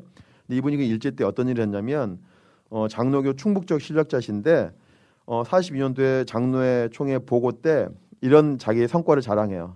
1. 애국기 헌금 4천만 원을 냈다. 4천만 원이요? 예, 4,000원. 4,000원. 예, 사전 큰 돈입니다. 그다음에 2. 관내, 충북 관내에 80개 교회에서 시국 강연을 했다. 3. 관내 80개 교회에 종을 헌납했다. 그다음에 또 하나 특이한 것은 부여신궁에 근로봉사대 3인을 파견했다. 다른 건 다 알겠는데 부여신궁에 근로대 3인을 파견했다가 약간 잘 어색하시죠? 약간 낯선 그러니까 표현 아니겠습니까? 무슨 말인지 모르겠어요. 네, 부여신궁에 근로대 시키면 노가다 시키려고 3명 보냈다라는 건데 부여신궁이 뭐예요, 그럼? 부여신궁 그림 한번 볼까요, 그럼요? 예. 네, 지금 보이시는 그림인데요. 부여는 충남 부여입니다. 예. 충남 부여에 신궁을 만들겠다는 거예요. 혹시 이게 그 신사 이런 거예요? 맞습니다. 우리가 보통 일반적인 신사는 그냥 신사라고 하는데요. 급이 높은 요즘으로 말하면 국립신사는 신궁이라고 합니다. 그게 우리나라에도 있었어요? 그게 남산에 있었죠. 그게 조선 신궁이죠. 그게 제일 큰 거였고. 그렇습니다. 그게 조선 전체 식민지 시대 조선 전체 신궁 남바완 신사는 조선 신궁 남산에 있습니다. 그래서 신궁이라고 해서요. 지금도 흔적이 많이 남아 있죠. 대표적인 그 계단 안중근 기념관이 있는 그 계단이 있거든요. 그 계단이 바로 신사 올라가는 계단이에요. 예. 거기다가 그 계단에 표시가 돼 있습니까? 신사 표시가 올라가는 안 돼 계단이요? 있죠. 네. 안 돼 있으니까 그걸 이제 우리가 표시해야 되는 거죠. 근데 이렇게 대도시에 신궁을 만드는 게 일반적인 원칙인데 왜 충남 부여에다가 신궁을 만들었을까라고 하는 게 아주 중요한 포인트입니다. 왜 그렇습니까? 뭐 예를 들어 부산이다, 평양이다, 대구다 이런 대도시에 만들면 좋겠는데 어떻게 보면 시골이죠, 시골. 시골인 부여에 했을까? 부여하면 뭐가 생각나십니까? 백제? 그렇습니다. 거기에 힌트가 있는 거죠. 네. 말해주세요. 지금 머릿속에 떠오르는데 표현을 못하겠어요. 네네. 그러니까 이제 일제가 37년 중일전쟁 이전까지는 조선인들을 그렇게 필요로 하지 않았어요. 자기들의 힘만으로도 충분히 만주도 침략하죠. 중국도 침략하죠. 그런데 중국 다 먹어보고 다 먹진 않았지만 그다음에 다시 동남으로 가려다 보니까 땅이 너무 넓고 전선이 너무 확대되는 거예요. 그때부터 조선인의 청년들이 필요했던 거죠. 근데 조선인 청년들이 군대 안 가려고 하지 않습니까? 군대 안 가려고 하니까 자꾸 이제 문화예술인들 동원해가지고 군대 가려고 하게 하는데 그건 문화예술인이 동원하는 것이고 또 하나 이데올로기를 만들어야 되는 거죠. 이데올로기. 조선 청년들이 이 전쟁에 왜 나가야 되는지 이데올로기, 이념을 만드는 거예요. 그래서 부여신궁, 부여가 뭐냐? 백제의 도시 아니냐? 우리 일본 천황계의 가계도를 쭉 타고 올라가면 백제 왕과 맥을 같이 한다. 내가 생각했던 게 맞네. 그겁니다, 바로. 일본의 원천이잖아요, 사실은. 그래서 알고 보면 일본과 조선이 하나구나. 뿌리가 하나구나. 그래서 동근이구나. 또 알고 보니 조상이 똑같네. 동조구나. 그래서 동조 동근론이 되는 겁니다. 동조 같은 할아버지, 동근 같은 뿌리. 그러니까 이 전쟁은 일본인만의 전쟁이 아니라 조선인들도 당연히 나와야 될 전쟁이다라고 하는 이데올로기를 만들기 위해서 신궁을 부여에다 만드는 건데요. 예. 여기에 이제 동원이 되는 거예요. 이게 지금 구현직이 그랬다는 거잖아요. 그러니까. 구현직뿐만이 아니라 여러 명의 종교 지도자들이 교회에서 차출시켜가지고 자기는 안 가면서 신도들 뭐 아무래도 이제 공사를 해야 되니까 체력이 좋은 젊은 남자를 보냈겠죠. 그런데 보내는 거죠. 이런 거친 표현은 죄송하긴 한데 미친놈들 아니에요? 목사들이 지금 신사 짓는데 동원돼가지고 이런 선동을 하고 있어요? 그런 XX 행위가 더 많습니다. 미친놈들이네요, 이게 막. 그래서 여기 안 나올 수가 없네. 그 부여신궁이 지금 어디냐면 바로 백제, 바로 부여박물관 자리입니다. 그렇습니까? 예, 낙함이 있죠, 낙함. 낙함이 있는 바로 그 자리에다가. 그래서 이제 부여라고 한 도시는 그래서 이때부터 계획 도시예요. 왜냐하면 신궁을 만들어야 되니까 중심 도시를 만들어야 되기 때문에 네모 반듯하게 만들고 인구도 늘리고 하면서 지금 부여에 가면은 시내가 약간 반듯반듯합니다. 그것 때문에 이때 만들어진 계획 도시예요. 왜 막 옛날 오래된 도시 계획 도시 아닌 건 막 꾸불꾸불하고 막 그렇거든요. 예. 계획 도시는 반듯반듯하죠. 네네네. 이 부여고요. 그래서 이제 부여 이쪽이 몇 년 전에 유네스코 세계유산으로 등재가 됐거든요. 백제문화권에 묶이면서 공주라든지 부여 이쪽이 유네스코 세계유산이 됐는데 그러면서 이제 이걸 어떻게 할 거냐. 왜냐하면은 부여 신공을 짓다가만 자녀들이 있을 거 아닙니까? 돌들도 나오고. 그래서 이제 요즘에 그걸 가지고 이제 토론을 하고 있는데 그걸 보존하자고 하는 분도 계시고 이걸 없애자 하는 분도 계신데 저는 당연히 보존론이죠. 그걸 왜 없앱니까? 그걸 보존해가지고 이런 신성한 지역에다가 부여 신공 만들었던 사람들의 친행적을 알리는 것이 맞지 이걸 없애면 안 된다. 그래서 당연히 보존을 해줬으면 좋겠다. 이런 이제 이야기를 좀 하고요. 예. 그 부여신공은 이제 그때 말씀드렸는데 또 하나는 부여신공에 또 재미있는 게 서울에서 부여까지 거리가 대략 몇 킬로쯤 될 것 같아요. 제가 봤을 때 한 150km? 좀 더 쓰십시오. 200? 조금만 더. 220. 250km 250 되거든요. 그렇게 멀어요? 네, 250km 되는데 그거를 이제 요즘에 보면은 요즘에도 하더라고요. 역전 마라톤 대회라는 거 들어보셨죠? 역전 마라톤 대회 하는데 고등학생들이 마라토너들이 수십 명이 이제 특정 구간을 나눠가지고 쭉 뛰는 거예요. 종일 뛰는 겁니다. 종일. 한 사람 뛰는 건 아니지만 한 10대 명이 뛰는데 그래서 서울서부터 부여까지 역전 마라톤 대회도 합니다. 청소년들 대상으로. 무슨 의미인지가 정확히 알겠다. 정확히 나오죠. 예. 그 거리가 250km인데 그래서 이제 전국에서 이제 팀을 짜요. 그래서 이제 북쪽 이제 함경도, 평안도 연합팀이 우승해요. 그쪽이 달리기 잘하나 봐요. 기록이 나오는데요. 그래서 서울 부여 역전 마라톤 대회 함경도 팀이 함경도 북선이라고 하는데 그쪽 북쪽 조선이라고 해서 북선 이제 팀이 우승했는데 기록도 나와요. 15시간 7분 10초예요. 야. 제가 이렇게 나누기 해보니까 평균 시속 16km씩 뛴 거예요. 빨리 뛴 거예요, 되게 빨리. 일제는 서울하고 부여를 제1, 2도시로 만들고 싶었겠네요. 그렇죠. 그러니까 서울과 부여를 당일치기로 뛰게 한 거죠. 당일치기로. 혼자 못 뛰니까 여러 명을 뛰게 하는 역전 마라톤대. 그래서 지금도 역전 마라톤대 있잖아요. 지금도 있지 않습니까? 지금도. 그래서 이 역전 마라톤 대회가 더 연구해봐야 되겠지만 일제 시대 때를 기원하는 것이 아니냐, 일제 때부터 그 기원이 있는 것이 아니냐라는 생각이 듭니다. 예.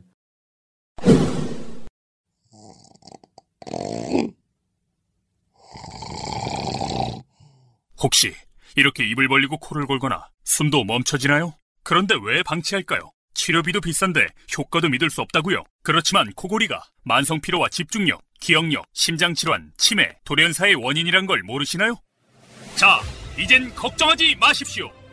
식약처인증 수면무호흡증 특허 의료기 코골이 제로가 수백만 원의 부담을 86,000원으로 해결해 드립니다. 경증부터 중증 무호흡, 양압기 환자까지 만 13세 이상이라면 평생 건강한 수면을 보장합니다. 10년 생명 연장의 꿈. K의료기기 코골이 제로. 유튜브 네이버를 검색하세요. 저번에 네가 그랬잖아. 너의 그 뽀얗고 매끈한 피부의 비결이 비타민 관리라고. 그래서 나도 피부 관리실에서 일주일에 한 번씩 비타민 관리 받는데 한 번 받는 비용이 3만 원이나 하고 아직 효과도 잘 모르겠어. 한 번 관리에 3만 원? 세상에. 3만 원이면 아침 저녁 하루 2번으로 한 달 동안 비타민 관리를 받을 수 있는데 무슨 말이야. 내 비타민 관리는 10억 톤 열매 씨앗으로 만든 오일인데 비타민을 글쎄 사과의 800배나 뿜어내는 덕에 피부가 매일 새롭게 재생되는 느낌이랄까? 오일이면 기름지지 않아? 모르시는 말씀. 세안 후 물기만 닦은 후 바로 한두 방울을 떨어뜨려 얼굴 전체에 바르면 메마른 눈바닥이 빗물을 흡수하듯이 쏙 흡수하고는 고급스러운 윤기만 남긴다니까? 예, 나도 정보 좀 주라. 피겔리 다올리의 10억 톤 오일이라는 건데 사용 후기 읽어보면 떨어지지 않게 쟁여놓지 않으면 잠이 안 온다는 사람들이 한둘이 아니야. 어머, 3개 사면 1개를 더 주는 이벤트도 하고 있네? 지금 바로 사고 말겠어. 그다음 인물은 이제 우리가 김길창. 네, 김길창을 봐야 되는데요. 김길창 한번 그림 한번 보시면 이제 경성대학교, 부산에 있는 경성대학교를 말하는 거거든요. 부산 경성대학교. 야구 명문이죠. 야구 명문 부산 경성대학교. 근데 홈페이지가 이렇게 돼 있습니다. 뭐라고 돼 있냐면은 이제 김길창이 가장 맨 위에 있고요. 설립자. 설립자인데 설립자지만 자세히 보면은 조선 임전보국단 발기인, 일제 침략 전쟁 적극 협력, 시사 참배, 황민화 운동 적극 협력한 사람이고요. 여기 쓰여 있어요. 그럼 이거는? 이거는 그렇게 안 써 있고 이건 누가 만든 거냐면 요즘 가장 참 언론 단체인 뉴스타파가 만든 겁니다. 이걸 이렇게 이제 방송 화면으로 나갔다. 비주얼하게. 네네네. 이제 뉴스타파가 작년, 재작년부터 올해까지 계속 몇 년 동안 연작으로 이 친일파들이 한국 사회 곳곳에 얼마나 암약하고 있는지, 이건 이제 교육계 그래가지고 이제 프로그램 만드신 거예요. 근데 너무 잘 만들었어요, 보니까요. 그래서 그 뉴스타파 보시면 이렇게 잘 돼 있습니다. 그래서 지금 현재 뭐 어떻게 족벌로 돼 있죠. 아들이 그다음에 그 손자가 지금 현재 증손자가 이사장이고 그 증손자의 이모부가 총장이에요. 네. 그러니까 한국의 족벌 사학이 이렇게 되어지고 있다고 하는 가장 모범적인 사례. 여기 그러니까, 사실 이런 게 한두 개가 아니잖아요. 아유, 사립학교가 대부분이 그렇죠. 대부분. 네, 근데 특히 사립학교 중에서도 미션계 사립학교는 더 그렇죠. 기독교계 더 그런 게 심하죠. 이제 김길창은 이제 당연히 장로회 그 부회장 전국 모임의 부회장을 하고 신화참배 앞장을 서고 신화참배 결의한 이후에 바로 평양 신사를 가서 참배를 하고요. 이런 그다음에 아까 구현직은 그 충청 북도 지역의 실력자라면 김길창이는 경남 지역의 실력자예요. 아, 그래서 저희 경성대학교가 그렇습니다. 예. 근데 이 사람이 이제 어떤 일이 있냐면 해방 이후가 되니까 이제 농지 개혁을 해야 되는데 이 농지 개혁 때 대규모로 땅을 불화를 받아요. 혜택을 받는 거죠. 그래서 그 땅을 불화받은 걸 가지고 학원 재벌이 됩니다. 이 경성대학뿐만 아니라 수많은 초 중고등학교들의 학원을 이분이 만들게 되는 계기가 되고요. 그 반민특위 때 잠깐 이제 붙잡혔는데 물론 당연히 석방되지만 나중에 반민특위 때 뭐라고 추궁을 받냐면 이 증언이 있거든요. 김길창이가 3.1운동 당시에 3.1운동에 대해서 쓸데없는 짓이라고 한 발언들이 있어요. 그걸 증언을 해요. 그걸 이제 반민특위가 추궁하니까 그렇지 않다고 발뺌만 하긴 하지만 그런 증언들이 있습니다. 3.1운동은 쓸데없는 짓이다. 근데 보통 뭐 이제 쓸데없는 짓이라고 많이 얘기했던 대통령 중에 하나가 이제 YS 대통령이 쓸데없다고 많이 했는데 그게 또 생각나죠. 쓸데없는 짓이다. 3.1운동은 그렇게 했다는 증언이 있는 건데 그러면 이분들이 신사참배를 했던 모습들을 보면요. 한번 사진을 제가 준비해 왔는데 네. 이 사람만이 아니겠죠. 신사참배 사진은 그 다음에 보이기를 하고요. 예. 하여튼 그 다음에 인물을 소개하면서 신사참배는 설명을 하겠습니다. 다음 인물로 넘어가 볼까요? 전필순? 네, 전필순. 이분이 뭐라고 얘기하냐면 뭐 당연히 이분도 역시 장로교 출신 인사로서 뭐 똑같이 어떻게 보면 가장 다른 분 이제까지 나온 구현직이나 김길창보다 더 이 친행적이 많다고 할 수 있는데 이분은 경성 지역 유력자입니다. 경성 그러니까 지금의 서울이죠. 아까 구현직은 충북 지역, 김길창은 경남 지역, 전필수는 서울 지역. 이게 이제 실력자라고 할 수 있는데요. 이 사람이 이렇게 얘기하거든요. 일본이 막대한 물자와 고귀한 피를 흘린 이유는 팔괭일우의 대성업을 성취하기 위해서다. 팔괭일우라고 하는 어려운 말을 하거든요. 일본이 지금 열심히 물자를 들여서 사람을 들여서 피를 흘리고 전쟁한 이유는 팔괭일우라고 하는 성업이다라고 하는데 팔괭일우가 뭔지는 다음 그림 한번 보시면 설명드릴 텐데요. 네. 자, 지금 보이시는 그림이 있는데 이제 자연석으로 보통 많이 만듭니다. 아주 잘생긴 자연석으로 한자가 써 있어요. 팔괭일우? 예, 괭자가 좀 어려운. 이게 뭐예요? 무슨 무슨 뜻이에요? 팔은 8팔자고요. 괭은 동서남북 전후 좌우입니다. 그러면 뭐냐면 입체가 돼 입체. 입체가 되거든요. 동서남북 전후 좌우 8개 아닙니까? 그럼 입체가 돼요. 그게 뭐냐? 코스모스를 얘기해요. 우주. 전 우주를 얘기합니다. 전 우주. 팔괭이 일우다. 우주다. 전 우주가 일우 하나의 집이다. 무슨 뜻인지 알겠다. 빅텐트죠, 빅텐트. 이 빅텐트는 누가 이게 주재하느냐? 천황의 주재 아래 위아더 월드인 거죠. 우리는 한 가족 이렇게 되는 거죠. 그래서 이런 이념을 가지고 대동아 전쟁이라는 걸 벌이는 거죠. 이 대동아, 이 동아시아의 대동아시아는 이 앵글로색슨족, 이 백인으로부터 침략을 막아내는 우리가 큰 빅텐트를 만들어야 된다라고 하는 침략의 구호예요. 뭐 한국과 일본이 합치는 건 정도는 아무것도 아니고. 그건 넘어가는 거고 이제 아시아가 전체가 합쳐지는 거고 아시아를 넘어가자고 전 우주가 이제 하나가 돼야 된다고 하는 약간 이제 미친 짓이죠. 이거는 좀 광기를 얘기하는 거고요. 여기 전필순이 세운 거예요, 혹시? 그럼? 전필순을 비롯한 유력자들, 그다음에 그 지역의 어떤 지역의 유지들, 토호들이 이런 것들을 경쟁적으로 세우는데요. 그 다음 이제 팔괭이로 비석을 한번 보여드리면 팔괭이로 비석은 뭐 전국에서 많이 있습니다. 이게 한두 개가 아닌 거예요? 한두 개가 아닙니다. 웬만한 데 다 있어요. 이 사진은 저희가 용인에서 발견한 건데요. 용인의 옛날 주요 도시가 양지면이거든요. 양지면. 파인 컨트리 클럽, 파인 리조트 있는데 안성 넘어가는데 거기가 이제 양지가 옛날 용인의 중심 지역이에요. 그 양지 초등학교가 있습니다. 그 용인에서 가장 오래된 학교 중에 하나입니다. 그 양지 초등학교 일대가 다 친일파 송병준의 집 땅이에요, 다.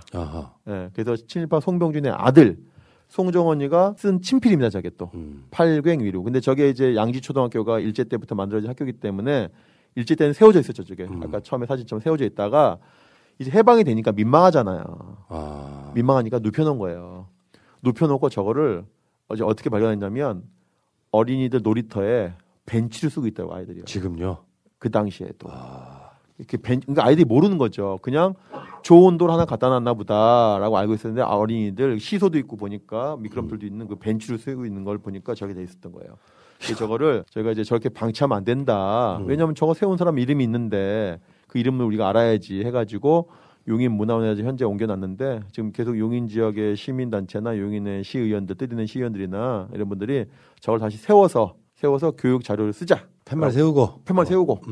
뜻풀이가 뭔지.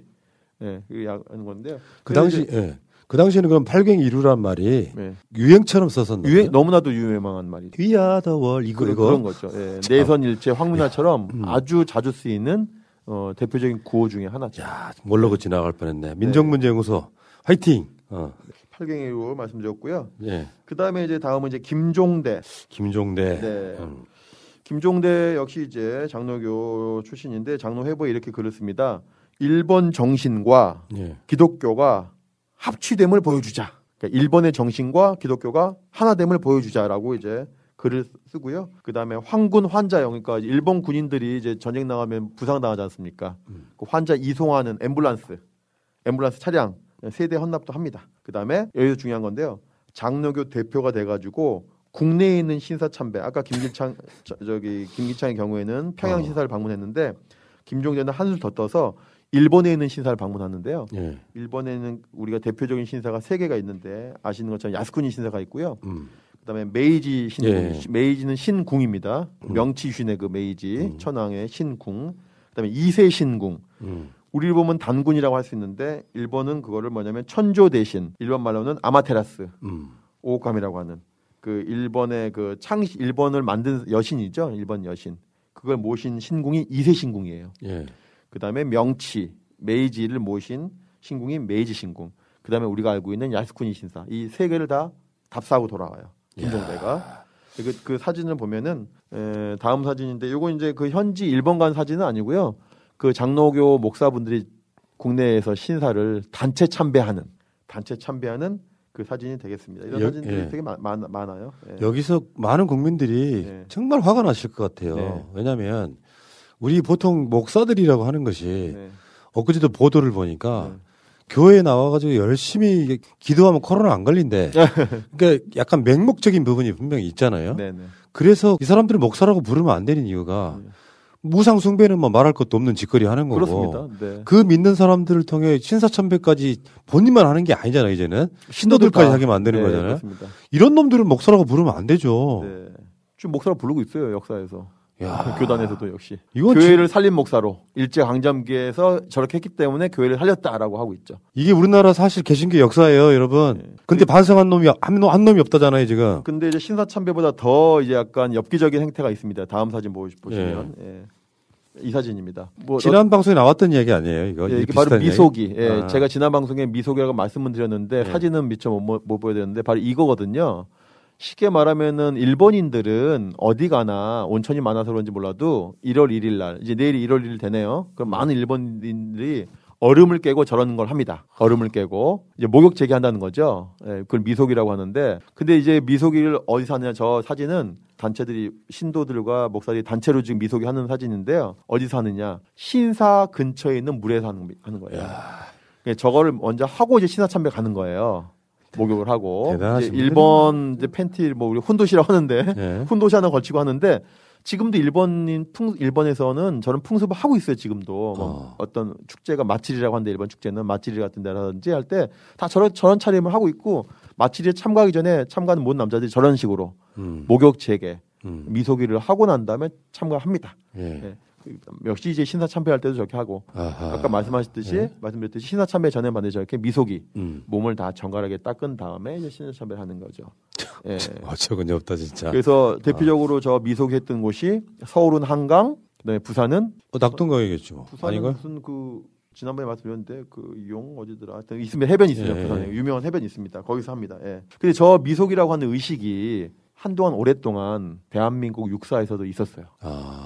대한민국 육군사관학교에서 어떤 의식으로 되어 있냐면 태능탕 의식이라고 해서 태능탕. 육사가 태능이 있지 않습니까? 네. 탕은 우리 보통 목욕탕 할 때 그 탕, 연못이 있는데요. 이게 또 이거 처음에 또 개발한 사람이 전두환이에요. 네, 전두환이가 육사 11기거든요. 11기. 예. 예. 본인은 자랑하죠. 왜냐하면 육사 11기부터 정기 육사가 되거든요. 4년제 육사가 되거든요. 그 전까지는 육사가 속성 과정이었는데 전두환 때부터 육사 11기가 정규 4년제가 됐다 해서 11기들 스스로가 자부심이 많아요. 예, 어쨌든지 간에 전두환 노태우 다 11기인데 이제 11기 때부터 생긴 거예요. 저 태능탕 의식이 뭐냐면은 그 태능 그 육사 연병장 그 부근에 약간 연못이 있었는가 봐요. 그 연못에서 뭐 훈련하다 보면 땀 닦고 그러니까 거기서 좀 많이 닦고 했나 보죠.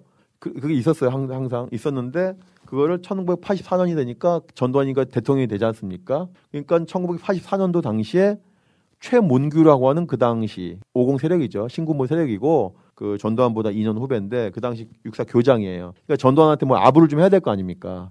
그러니까 전두환이가 육사 생도 시절 했던 그 의식, 그 연못에서 이렇게 몸 닦고 하는 거를 한번 전통으로 만들어 보자라고 해서 태능탕 의식을 만들어요. 그래서 그 연못에서 오랫동안 육사 생도들 입학식 하기 하루 전날 춥지 않습니까? 2월 말이니까 하루 전날 태능에 있는 그 연못에 우물에서 몸을 씻는 행위를 합니다. 예. 야, 그 전두환은 박정희 퀴즈 답네요. 박정희가 청와대 내에 있을 때 일본 군복 입고 말 타면서 여시 했다는 그런 이야기가 있잖아요. 네네.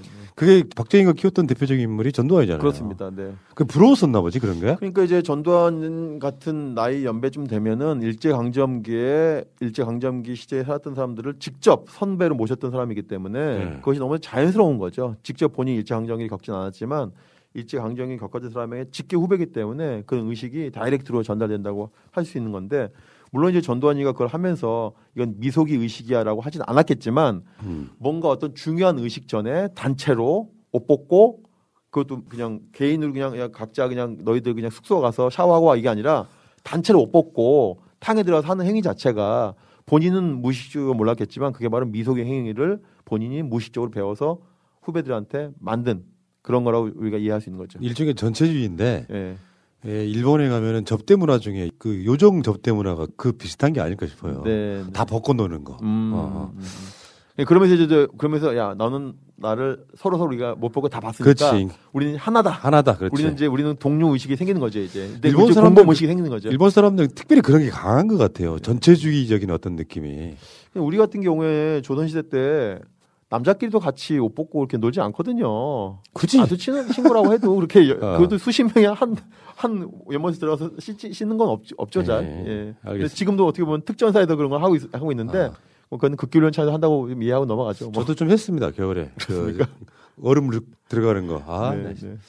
네. 그래서 태능탕 의식이 뭐 지금은 다행히 폐지가 됐으니까 다행이라고 봅니다. 그리고 이제 그 사진은 준비 안 했지만 또 이 인물들은 잠깐만 얘기가 넘어가겠습니다. 신후식도 있고요. 신후식은 해방 이후에 예장 통합 총회장인데 역시 미영 경멸 비행기 헌납 운동에 앞장선 사람입니다. 소위 목사라고 불렸던 인간들이네. 다 예장 통합 총회장 같은 사람이에요. 신후식.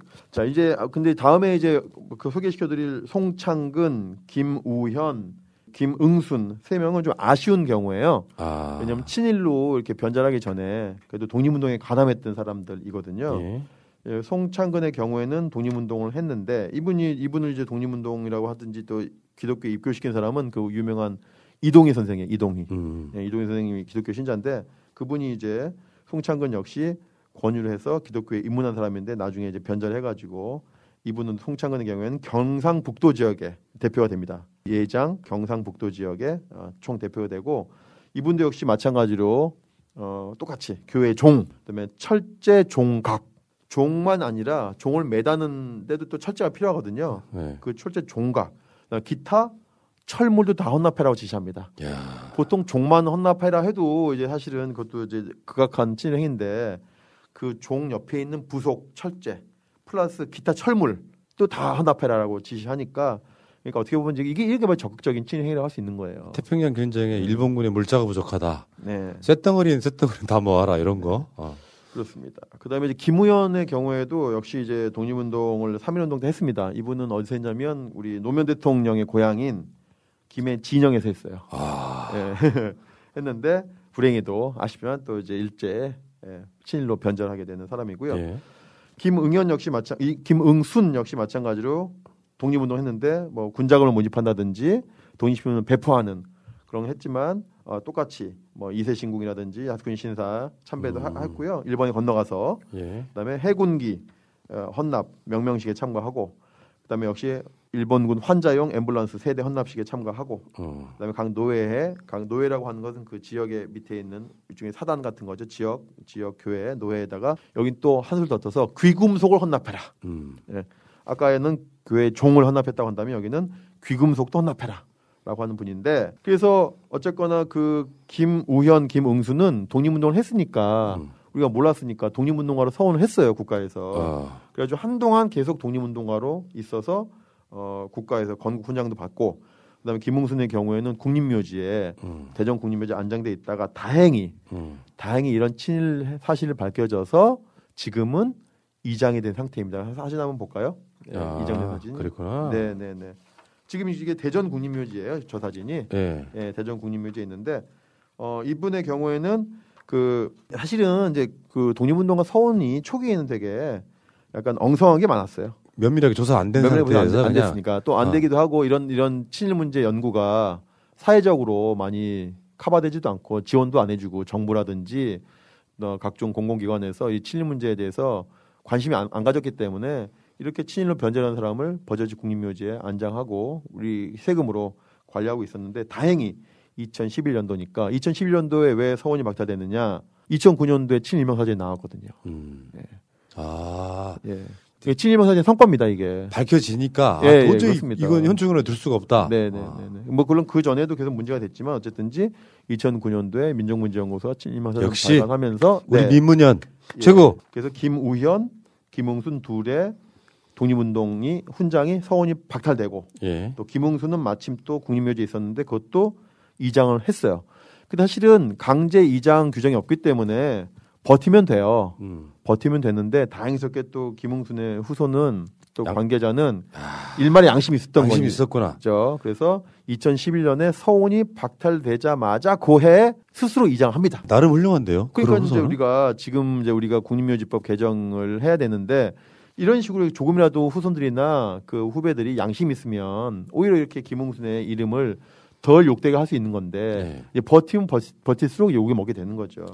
그나마 김응순은 다행히 자발적으로 후손들이 유족들이 그다음에 그 관계자들이 이장을 했으니까 그나마 그거 하나는 우리가 좀 인정해줘야 된다 이런 말씀을 드리고요. 그런 거 우리가 인정을 해야 되다니 참 정말 어처구니없네. 자 알겠습니다. 여기까지가 이제 이 장로교인들 이야기였고 자 지금은 이제 장로교회도 또 교단이 많잖아요. 네네네. 뭐 예장 통합 합동 많은데 그거 지금 일제 때는 그게 다 하나였기 때문에 그게 해방 이후에 대부분이 분화했기 때문에 그것까지 하려면 또 시간이 없는데 그 일단은 지금 장로교 이외 교단이 또 몇 개 있습니다. 성결교, 그다음에 구세군, 천주교를 해야 되는데요. 일단은 성결교는 그 교세가 약하죠. 실은 뭐 감리교보다 못하니까 3위, 4위 정도의 교세이긴 해요. 그렇지만 조선 성결교회 총 이사장이 누구냐면은 바로 이명직. 이라고 하는 사람인데 이 사람이 신사참배에 대해서 이렇게 얘기합니다. 신사참배는 단순히 1번이 행하는 국민 의례이니까 그냥 이건 받아들여야 된다라고 얘기를 해요. 그 한국에서 제사도 못 지내게 하는 게 기독교 아닙니까 사실은? 네. 그리고 또 이제 이렇게 또 이런 뭐 이야기도 합니다. 자, 1번이 이렇게 물어봐요. 이명직 목사한테. 자, 신사참배가 우상숭배입니까? 떠보는 거죠. 했더니 우상숭배가 아닙니다. 그 이유가 왜 아니냐, 왜 우상숭배가 아니냐라고 1번 형사가 물어보니까 보통 우상숭배라고 하면은 그 형태가 사람의 모양이라든지 동물의 모양을 갖다 놓고 빌어야지 우상숭배인데 신사에 가봤더니 그런 건 없더라. 그러니까 우상숭배가 아니다라고 이제 정말 그 논리를 만들어내는 거죠. 위패는 뭐예요, 위패는? 그러니까 말입니다. 그러니까 완전히 이제 이제 우상숭배가 임에도 불구하고 이것을 합리화시키기 위해서 그런 식으로 교묘하게 이론을 만드는 거죠. 근데 신사에 가면은 위패뿐만이 아니라 써 있거든요. 이세 신궁은 그 천조 대신 모시고 있는 거다. 그다음 메이지 그 신궁은 메이지 천황 모시고 있는 거 써 있는 거예요. 그 이미 있습니다. 그런데 그게 우상숭배 아니라고 하면 문제인 거고 또 신사에 들어가면 돌이라고 하는데 문 이렇게 일주문처럼 문이 있지 않습니까? 그 돌이 앞에 동물들이 지키고 있어요. 동물들이 우리 광화문 해태처럼. 그러니까 수많은 동물들도 그 안에 가면 보여요. 근데 이게 없다고 이렇게 하면서 우상 숭배 아니다라고 하는 이제 궤변을 만들어내고요. 근데 이분이 이제 가장 크게 이제 성결교단의 잘못을 한 것은 43년도에 이렇게 얘기합니다. 모든 성결교회 교단을 해체하라. 옛날 정춘수처럼 뭐 교회 한 24개 팔라 이게 아니라 모든 성결교회 교단 다 해체하고 그럼 해체하면 남는 재산이 있을 거 아닙니까? 예. 부동산과 비품들 이건 다 일본 당국에 환납하라. 야, 자신들 먹고 살려고 어마어마한 짓들을 했구나. 그러니까 이거는 이제 싹쓸이. 그냥 교회 종 하나 환납하라 하는 거는 이제 애교죠. 모든 교회를 근데 이 그 성결교회 교단이 갖고 있는 대학이 이제 서울신학대학교예요. 예, 어디 있냐면 이제 서울에서 이제 부천 넘어가면 바로 있습니다. 서울신학대학이지만 서울에 없고 부천에 있습니다. 근데 이 서울신학대학이 되게 유명해져서 전국적으로 유명해서 탄정이 딱 한 번 있어요. 예. 92년도 학력고사 시험 문제지를 분실했거든요. 이 학교. 그랬어요? 예. 그때는 학력고사니까 대학교에 가서 시험을 보지 않습니까? 그 대학을 가가지고 그러면 그 전날에나 이렇게 시험지가 미리 도착해 있죠. 근데 그게 분실 뜯겨진 거예요. 헐. 그래가지고 그 당시에 구약번들이 시험이 연기됐어요. 아, 그랬어요? 예. 그 학교예요? 그 학교예요. 그래서 유명해졌어요, 그 학교가. 서울신학대학교가. 아, 이것도 처음 알았네. 예. 어쨌든지. 그러니까 뭐 구학번들은 다 알아요, 이 학교를. 아. 왜? 이 학교가 시험지 관리를 잘 못해가지고 학력고사가 연기됐으니까 모를 리가 없죠. 안에서 새는 바가지 밖에 새는 거랑 좀 비슷한 그런 느낌이에요. 어쨌든 그건 이제 별개지만 하여튼 그런 일이 있었다는 거고요. 그다음에 이제 우리가 성탄절과 연말연시 항상 생각나는 이제 종교가 구세군인데요. 예. 구세군의 본부는 이제 그 영국에 있습니다. 영국 종교인데 그 황종률이라는 이제 구세군, 한국의 구세군의 대표인데 이 사람은 이제 성탄절을 맞아가지고 뭐라고 얘기하냐면 성탄절 맞았으니까 헌금 내야지 이렇게 또 얘기합니다. 성탄절과 연말연시를 맞아가지고 일제에다가 헌금 내자 이런 걸 또 설파하고 그다음에 이런 표현합니다. 동아의 화근을 경멸하자. 이 아주 중요한 표현이거든요. 동아시아의 화근 덩어리를 미리 제거하자. 이게 바로 대동아 전쟁의 기본적인 입장이거든요. 일본이 그게 뭐냐면 일본이 동아시아를 8갱 1후 정신에 의해서 동아시아를 하나의 그 위아더 월드로 만들고 싶은데 가장 걸림돌이 되는 건 역시 미국과 영국이야. 그래서 선전포고를 하거든요. 그래서 선전포고를 하고 이제 일본과 미국에 대해서 영국과 미국에 대해서 선전포고하고 그 선전포고할 때 천황이 이렇게 표현합니다.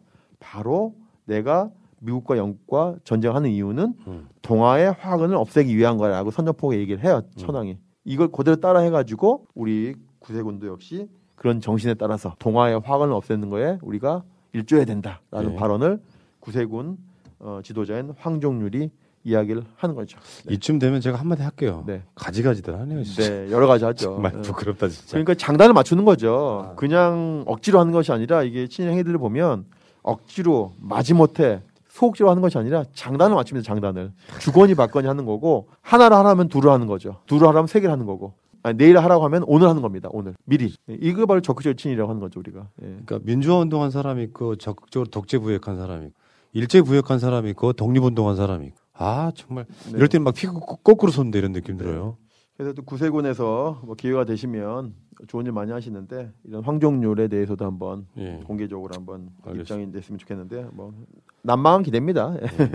자 그리고 이제 천주교는 지금도 대한민국에서 나름 존경받는 그나마 기독교 중에서는 거기도 친일이 있었어요? 그 사실 천주교가 지금처럼 그나마 개신교보다 나은 평가를 받고 민주화 운동에 많이 이렇게 좀 큰 역할을 했던 것은 그 천주교 정의구현 사재단, 그 함세웅 신부님이라든지 뭐 지학순 주교라든지 이런 분의 역할이 컸거든요. 민족문제연구소랑 관련이 있잖아요. 함세웅 신부님이 저희 연구소 이사장이시죠. 그러니까 그런 건데 실은 이제 그 이전에 이 천주교 정의구현 사재단이 생기기 전에는 천주교가 그닥 한국 사회 진보에 이렇게 영향을 미쳤다고 할 수는 없어요. 그 대표적인 분이 노기남인데요. 노기남은 이제 조선인 천주교에서는 노기남을 모르는 분이 없죠. 뭐 없는데 노기남 대주교가 됐는데 실제 노기남 대주교가 친일 행적을 제가 구체적으로 말하기보다는 이제 저희가 친일명 사전 2009년도에 발표할 때 그 4,389명 중에 천주교인들이 7명 있었거든요. 그 중에는 저기 보신 대로 노기남 대주교와 어떤 신부들, 그 다음에 장면, 민간인 중에서는 장면 뭐 이런 사람도 있었는데, 이 명단을 발표하니까 그때 우리가 존경에 맞이하는 김수환 추기경부터 서울대교구에서 공개적으로 반박 성명을 냈어요. 아, 그렇지 않다고? 네, 그게 좀 아쉬워요. 그래서 오늘은 좀 우리가 존경하지만 김수환 추기경이 어떻게 얘기하셨냐.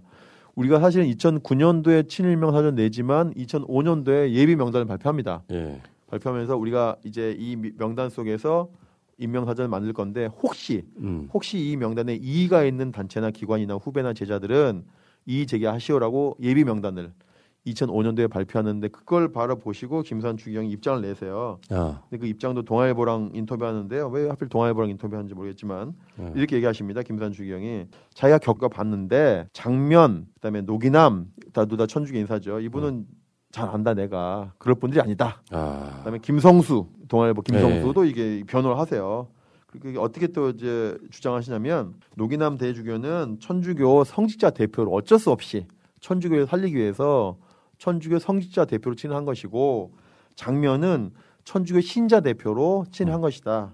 라고 하는 그런 이제 이야기를 하시면서, 그렇게 친일이라고 하면은 김수환 나도 친일인데 왜 나도 친일이냐? 나도 학병에 갔다. 학병에 끌려가서 일본군 복장을 입었고, 나도 창씨개명했고, 나도 신화 참배했다라고 얘기하면서 친일명사전의 기준은 뭔가 안 맞다라고 얘기하시는데, 이게 다 이제 딱 일반인들이 갖는 무지함이에요. 무지함. 친일 문제 몰라서 하시는 딱 3가지인 거거든요. 지금 그런 분들 친일파라고 하는 게 아니잖아요. 자, 어떻게 얘기하시냐면 창씨개명 했으니까 친일파다라는 이야기, 그다음에 학병으로 갔으니까 친일파라는 이야기, 신화 참배했으니까 친일파라는 이야기.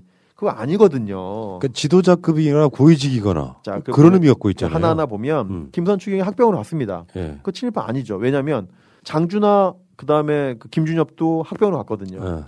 일제가 이제 1945년 폐망이 다가오니까 일본 유학생들도 조선인 일본 유학생, 일본에 유학가 있던 조선인 유학생들도 다 급하니까 학병으로 보내버려요. 강제로. 이건 지원병이 아니에요. 이건 그야말로 강제에 의해서 간 거예요. 이거는 친일이 아닌 거죠. 강압에 한 거니까.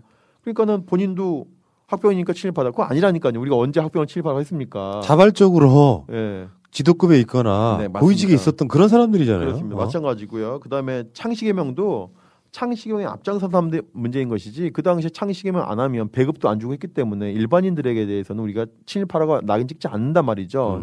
그러니까 창씨개명은 또 김성수나 방응모는 창씨개명도 안 해요. 그러니까 창씨개명 안 하고도 친일 많이 합니다. 그러니까 창씨개명 자체가 또 친일의 기준 아니다. 또 세 번째 신화참배. 신화참배는 일반인들 다 했거든요. 일반 학생들부터 동네마다 다 신사가 있으니까 그걸 다 어떻게 친일이라고 합니까? 그럼 전국민 친일파인데 그거 아닌 거죠. 그거 신화참배를 교리에 어긋나게 종교 교리에 어긋나게 했으니까 문제를 삼는 것이지. 이렇게 뭐 김수환 추기경은 뭐 일제강점, 지금이야 우리가 뭐 언론으로 뭐 큰 어른이지만 일제강점기에는 연소한 분이기 때문에 나이도 어리고 하기 때문에 김수환 추기경처럼 이렇게 젊은 분이 어린 나이에 지도자도 아닌 분이 한 행위를 우리가 친일화 하지 않는다. 만약에 모든 걸 친일화 해버리면은 누구도 죄가 없다는 논리가 돼버리지 않습니까? 제가 자주 비유하는 것처럼 5.18 당시에 모든 공수부대원들이 다 그러면 책임져야 되느냐? 그거 아니거든요. 그들에게 작전 명령을 내리고 특히 발포 명령을 내린 사람들이 문제인 것이지 거기에 있는 모든 이등병한테 다 죄를 준다고 하면 결국은 죄가 없다는 거죠. 그런 논리의 반복이기 때문에 돌아가신 분이긴 하지만 그거는 이제 모르고 하신 말씀이다라고 저희가 말씀을 드릴 수밖에 없죠. 이런 게 좀 나오니까 굉장히 좀 뼈 아팠었나 보네요. 근데 이제 이런 거 있는 것 같아요. 인간적으로 보면은 노기남 주교 같은 분 서울대교구니까요. 서울대교구에서 직계 아닙니까? 지금 서울대교구 그쵸. 한국의 천주교를 대표하는 건데 거기서 이제 추기경도 나오고 대주교 그다음에 추기경도 나오는 건데 그 직계 선배기 때문에 그 직계 선배가 자기를 대할 때는 일제강점기가 아니지 않습니까? 해방 이후의 모습을 보기 때문에 해방 이후에는 얼마나 좋은 모습입니까? 그러니까 자기를 대하는 태도와 그 인물이 역사를 대하는 태도를 섞으면 안 되는 거예요. 그게 공사가 섞이는 거거든요. 그럼요. 전두환이가 손자한테 나쁜 짓 하겠습니까? 전두환은 아마 손자한테 되게 좋은 할아버지일 거예요. 정말 인품 있는 분이셨겠죠. 예. 그런 거지, 그런 그 다음에 전두환이가 자기 충성하는 후배들한테 나쁜 선배겠습니까? 좋은 선배일 거라고요. 그런 모습 말고 우리가 역사적 평가는 달리 봐야 되는 거죠. 그럴 때는 인정할 건 인정하고 그 부분에 대해서 사과하고 뭐 그러면 되는 거 아니에요? 그렇습니다. 그래서 그게 좀 아쉽다는 거죠. 여전히 아쉬운 거고요. 그리고 이제 그런데 그러면 만약에 그러면 그렇게 주장을 하시니까 그 천주교에서 그 당시에 그러면 아까 장로교가 37년부터 38년까지 몇 회 정도의 기도했는지를 제가 그 통계를 말씀드렸는데 그러면 천주교가 서울대교구와 지금으로 보면 서울대교구죠. 그 당시엔 천주교 경성교구가 1937년부터 3년간 한 행위를 제가 한번 해볼까요? 이거는 장로교랑 비교도 안 됩니다. 더 세요? 예. 시국 관련 기원 미사가 29,000회예요. 단위가 다르요, 단위가. 만 단위예요, 만 단위. 예. 시국 관련 기념 미사 29,000회, 시국 관련 기도회 55,000회, 국방 헌금 3,600원, 위문금 900원, 병기 헌납 보조금 400원, 위문대 아까 장로교가 100 몇 개 냈어요. 위문대 이게 물품 보내는 거 100 몇 개인데 장로교가 천주교 961개예요. 와. 좌담회 11,500회, 가족 위문 출전 장병 가족 위문 151회, 부상 장병 위문 37회, 기타 행사 160회. 이거는 장로교랑도 비교도 안 됩니다. 이걸 인정 안 하셨다고요? 네. 이렇게 하면 안 되는 거죠. 이거 적극적 부역이잖아요. 네. 이런 정도 되면 양도 많아요. 네. 아시지만 이제 장로교는 교단들이 분파가 많으니까 이렇게 돼 있지만 천주교는 하나 아닙니까? 하나. 그러니까 조직이 하나인 거거든요. 그러니까 더 이렇게 많은 분량의 많은 양의 친행적인 데이터가 나올 수밖에 없는데 이런 거를 얘기하지 않고 그냥 무슨 창씨개명을 했느냐 안 했느냐 학병 갔느냐 안 했느냐 이런 식의 수준나든 얘기하시면 안 된다는 거죠. 역사를 잊은 민족에게 미래는 없어요. 말하고 싶지 않아도 말을 하고 사과함으로써 또는 어떤 역사적 단죄를 받음으로써 역사가 마무리가 되는 거지. 우리는 그런 적 없다 이렇게 하시면은 그래서 이런 이야기가 천주교 교회 내에서 많이 나와야 되는데 천주교 신부님들에게는 이런 목소리가 안 나오고 오히려 신자들에게 이런 목소리가 나와요. 그래서 마지막 제가 준비해오는 사진이 있는데 보시면 제가 존경에 맞이하는 그 문화예술인이기도 하고 그 한 분이 김유철 선생이라고 김유철 이분이 독실한 가톨릭 신자세요. 이분이 이제 친일명 사전에 나온 7명의 친일파에 대한 글을 다 읽고 그 다음에 이런 천주교의 이런 반응들을 보고 본인이 견디지 못해가지고 쓴 글입니다. 책입니다. 제목이 깨물지 못한 혀예요. 깨물지 못한 혀. 그때 노기남 주교가 또는 장면이 그 당시에 우리의 신부님들이 그 혀를 깨물었어야지. 그러면 깨물지 못했으면 지금이라도 깨물지 못했다고 얘기했어야지. 그런 경우가 전혀 없이 그런 반성, 사과, 고백, 고해가 없이 우리가 보통 고해 성사라는 얘기 많이 하지 않았습니까? 고해하면 되거든요. 반성하면 되거든요. 인간이기 때문에. 아니 노기남 주교가 뭐 신입니까? 인간이지. 그러니까 잘못할 수 있는 거예요. 그 당시에 왜 못 깨물었냐 이거지. 그렇지만 그 당시에 내가 미처 내 혀를 깨물지 못했어. 미안하다라고 얘기했어야 된다는 거죠. 이 이야기는. 근데 이 책을 왜 신부가 아니라 인도 신자가 내냐고요. 가톨릭 신자가. 그러네. 그런 안타까움이. 한국 천주교회의 원죄 그리고 교회 언론 이렇게 부제가 달려 있네요. 자, 야 오늘 방송도 충격적이었어요. 그러니까 그냥 모르고 넘어갈 수도 있고 어떤 사람들은 역사를 다시 이렇게 끄집어내면 불편할 수도 있는데 역사는 반복되기 때문에 만약에 또 비슷한 상황이 생기면 또 부역을 하고 반민족 행위를 하고 또 아무렇지도 않다는 듯이 또 개방이 되면은 또 부를 누리고 이렇게 살아가는 것은 안 된다. 예를 들어서 진짜 프랑스의 그 나치 청산한 이런 부분들이 있잖아요. 지금도 부럽지 않습니까? 그렇습니다. 네. 예를 들면 거기 그 중에 언론인들 가장 먼저 처단했던 것도 정말 부럽지 않습니까? 네. 그러니까 일단은 사회적 지도자가 지금 누리고 있는 것을 이런 권위와 어떤 혜택과 어떤 선망과 명예를 누리려면 이런 어려운 시절에 지금 평소에 누렸던 것을 쓰라고 평소에 이렇게 종용해 주는 거거든요. 쓰지 않으면 안 되죠. 댓글창에 불교계 자료도 궁금합니다 하셨는데 다 준비가 돼 있어요. 조금만 기다리죠. 그래서 오늘은 시간 관계상 이렇게 마치고요. 그다음에 형평성이 있으니까 불교 얘기 안 하면 또 싫어하실 거니까. 불교도 엄청 나죠. 그래서 다음 시간에는 불교를 주로 얘기하게 하겠습니다. 성탄절 가까워서 특집으로 기독교를 2시간 동안 했고요. 자, 다음 시간에는 불교를 한번 해보도록 하겠습니다. 자, 두 아드님이 존경하는 민족문제연구소 두 아드님만 존경하는 방학진 민족문제연구소 기획실장님과 함께했습니다. 역사를 잊은 민족에게 미래는 없다. 전국민 교육방송 민족문제연구소 9회 방송 마치겠습니다. 고맙습니다. 네, 고맙습니다.